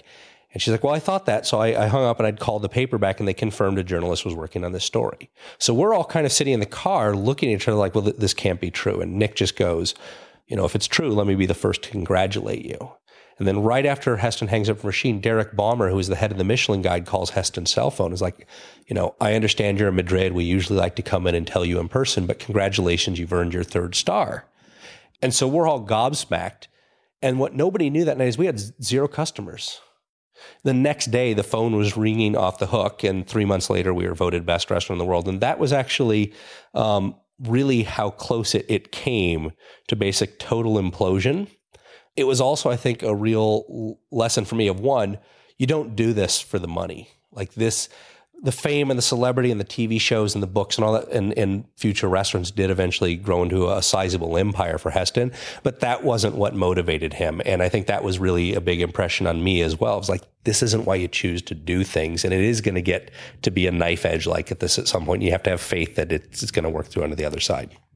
I have no idea where that. No, it's a great story. It also makes you wonder how many people who would have been the best in the world or recognized just missed it by that razor's edge. You know, like they one day, right? Like the demo came a week after they already missed payroll, and that was it. Yep. Like they couldn't do it, which is why I think one of the dangers in a place like Silicon Valley is you see these exceptional successes lionized on magazine covers, but it's a lot like the survivorship bias you might see in like a Barron's or something, where it's like you have all these amazing mutual funds that are advertising how well they've done for the last 5 or 6 years. And it's like, well, those are like the 5 out of 1,000 who managed to get here all gone by skill or luck, and you don't know. It's easy to get sucked into that sort of fallacy when you don't see the bodies. But I guess on that note, just in terms of these lessons learned and looking at advice that you would give others, then in turn, what advice would you give your, let's say, 25-year-old self, if you could place us where you were, what you were doing? Or you could choose when you were graduating from college. Graduating college was a very diffuse thing for me. I think it was actually in 2003, I actually applied for my degrees because I needed them to get my British work permit. It was one of those, I'll leave the back door open because I'm technically just on sabbatical and I could always come back. Even though I stopped going by 2001. I think so I don't know that like when you graduate college is all that relevant to me. I think the more interesting question is, what would I basically tell myself in my later 20s? I think the advice I would try to give myself is to dispense with a lot more of the ego and hubris. I'd ended up in a very influential position at a very famous place that felt like you were on top of the world. And that does go to your head to have that success that quickly, that early, to be recognized for it. And then to have a string of other great things happen.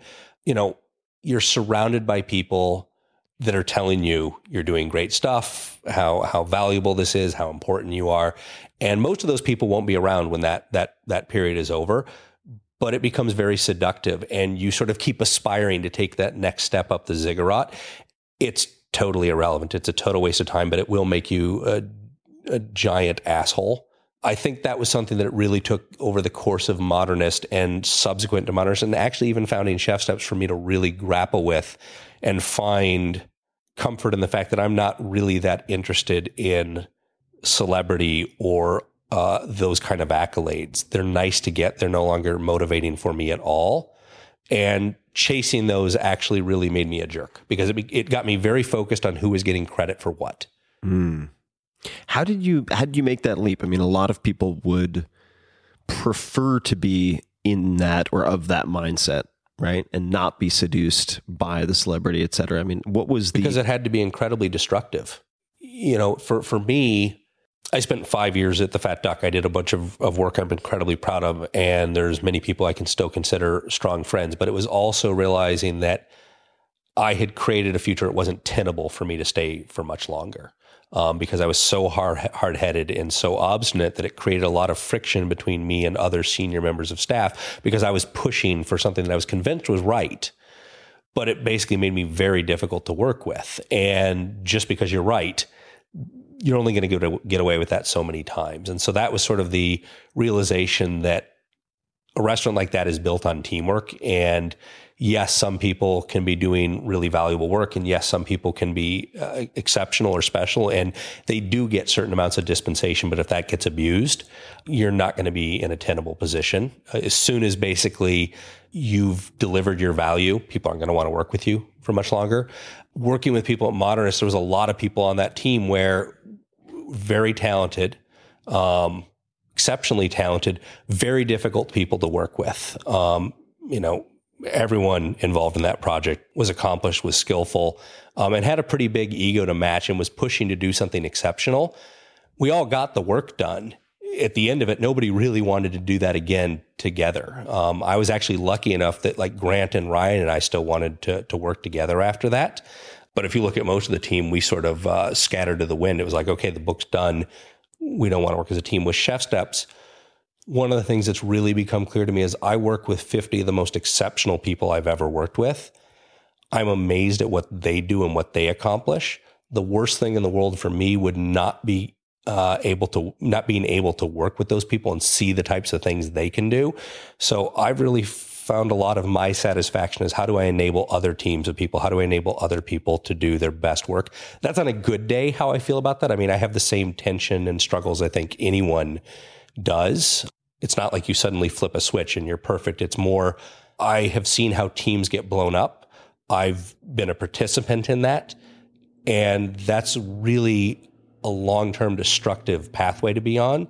And at some point in my mid-30s, it was like, do you want to stay on this pathway or do you want to be able to do big, ambitious things that take talented teams of people? Because if so, you've got to learn to basically check your ego so there's room for other people to do their best work. Yeah, and something, I mean, I've struggled with this as well, as also the shifting your focus from, and of course, not always getting it right, but from being right to being effective. And choosing the battles really carefully. I was chatting with a pretty well-known political advisor, not because I have any political aspirations, but he's become a friend of mine. I think there might be an opening for you this season. Right. It's not too late. Oh God. Yeah. Who knows? You know, that's a whole separate wine necessitating conversation. But his advice to me at one point, we were having wine and eating pizza on cheat day. It was great. This was in Venice, California, not Italy. And I was telling him about the multitude of places where I wanted to start initiatives, have an impact. And he just said to me, he's like, you should kind of think of this like a 6-shooter. He's like, you have 6 bullets. Mm-hmm. And he's like, you get 6 bullets each year. Maybe every 2 years. He's like, what are you going to use them on? And that's how I've started to think a lot about kind of conflict resolution or just conflict in general. Like, is this the fight? If I only get to have 6 fights, like, is this one of the 6? Am I going to spend a bullet on this? And it's tough. It's tough to follow your own advice when it comes to that stuff when you've been rewarded for so long for being a stubborn ass. That is actually exactly the problem is when you are talented, when you are good at what you do, people will tolerate a lot of stuff as long as it serves their purpose or as long as it's useful. But you will get no runway as soon as that's over. And that's unfortunate because we're all going to hit rough patches. We're all going to hit patches where you need people to basically cut you some slack because you're not firing on all cylinders. If you're basically insistent on being right all the time and controlling everything, you're not going to get that slack. If you could have one billboard anywhere with anything on it, what would you put on that billboard? I think it would probably have to erect it outside of my high school. Okay. I think I might have to erect it outside of my high school, and I think I don't know exactly how I would art direct this, but it's going to be something to the effect of, "It all worked out anyway." High school was not a great time for me. I love it. And just this is the last question. Any ask or request of the people listening? Anything they should ponder, consider, do, or otherwise? And then we'll get to where they can find you and everything you're up to, of course. I have 2, I guess we'll call them call to actions. So 1, if you're into cooking, if you're curious about how cooking works, come check out what we're doing at Chef Steps. If you are interested in new tools, things like that, we have them. Also, if you're essentially an awesome engineer, whether a software engineer or a physical hardware engineer, or you're just amazing at something and you can relate it to cooking at all, we want to hear from you. We want to work with more people who are passionate about cooking and have skills worth adding to the kitchen. So that's the. Where would they find? They can go to chefsteps.com. They can go to chefsteps.com. There's a jobs link at the bottom. If you don't see anything on there, roll your own job description and tell us why we should basically take a serious look at you.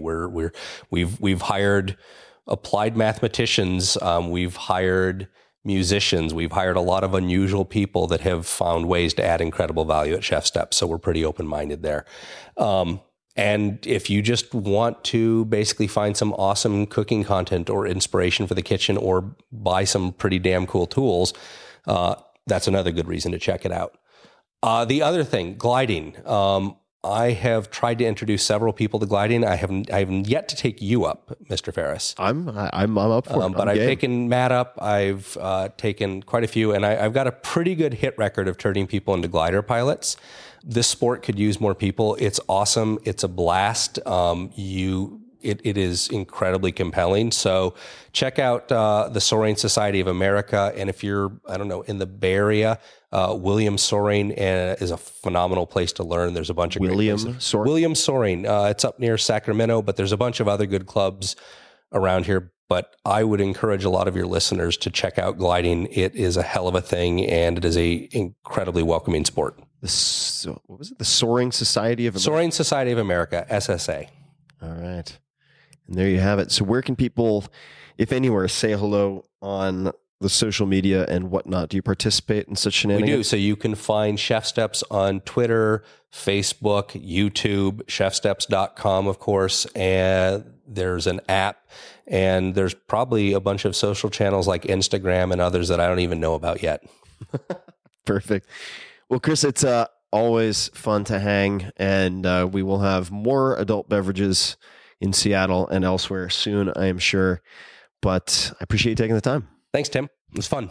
And for everybody listening, you can get links to everything that we talked about, all the goodies in the show notes at 4hourworkweek.com/podcast, as well as all the past episodes. If you want to hear my chat, which involves some tequila with Matt Mullenweg, for instance, then you can find that episode there as well. And until next time, as always, thank you for listening. Hey guys, this is Tim again. Just a few more things before you take off. Number one, this is 5 Bullet Friday. Do you want to get a short email from me? Would you enjoy getting a short email from me every Friday that provides a little morsel of fun before the weekend? And 5 Bullet Friday is a very short email where I share the coolest things I've found or that I've been pondering over the week. That could include favorite new albums that I've discovered. It could include gizmos and gadgets and all sorts of weird shit that I've somehow dug up in the world of the esoteric as I do. It could include favorite articles that I've read and that I've shared with my close friends, for instance. And it's very short. It's just a little tiny bite of goodness before you head off for the weekend. So if you want to receive that, check it out. Just go to 4hourworkweek.com. That's 4hourworkweek.com, all spelled out, and just drop in your email and you will get the very next one. And if you sign up, I hope you enjoy it.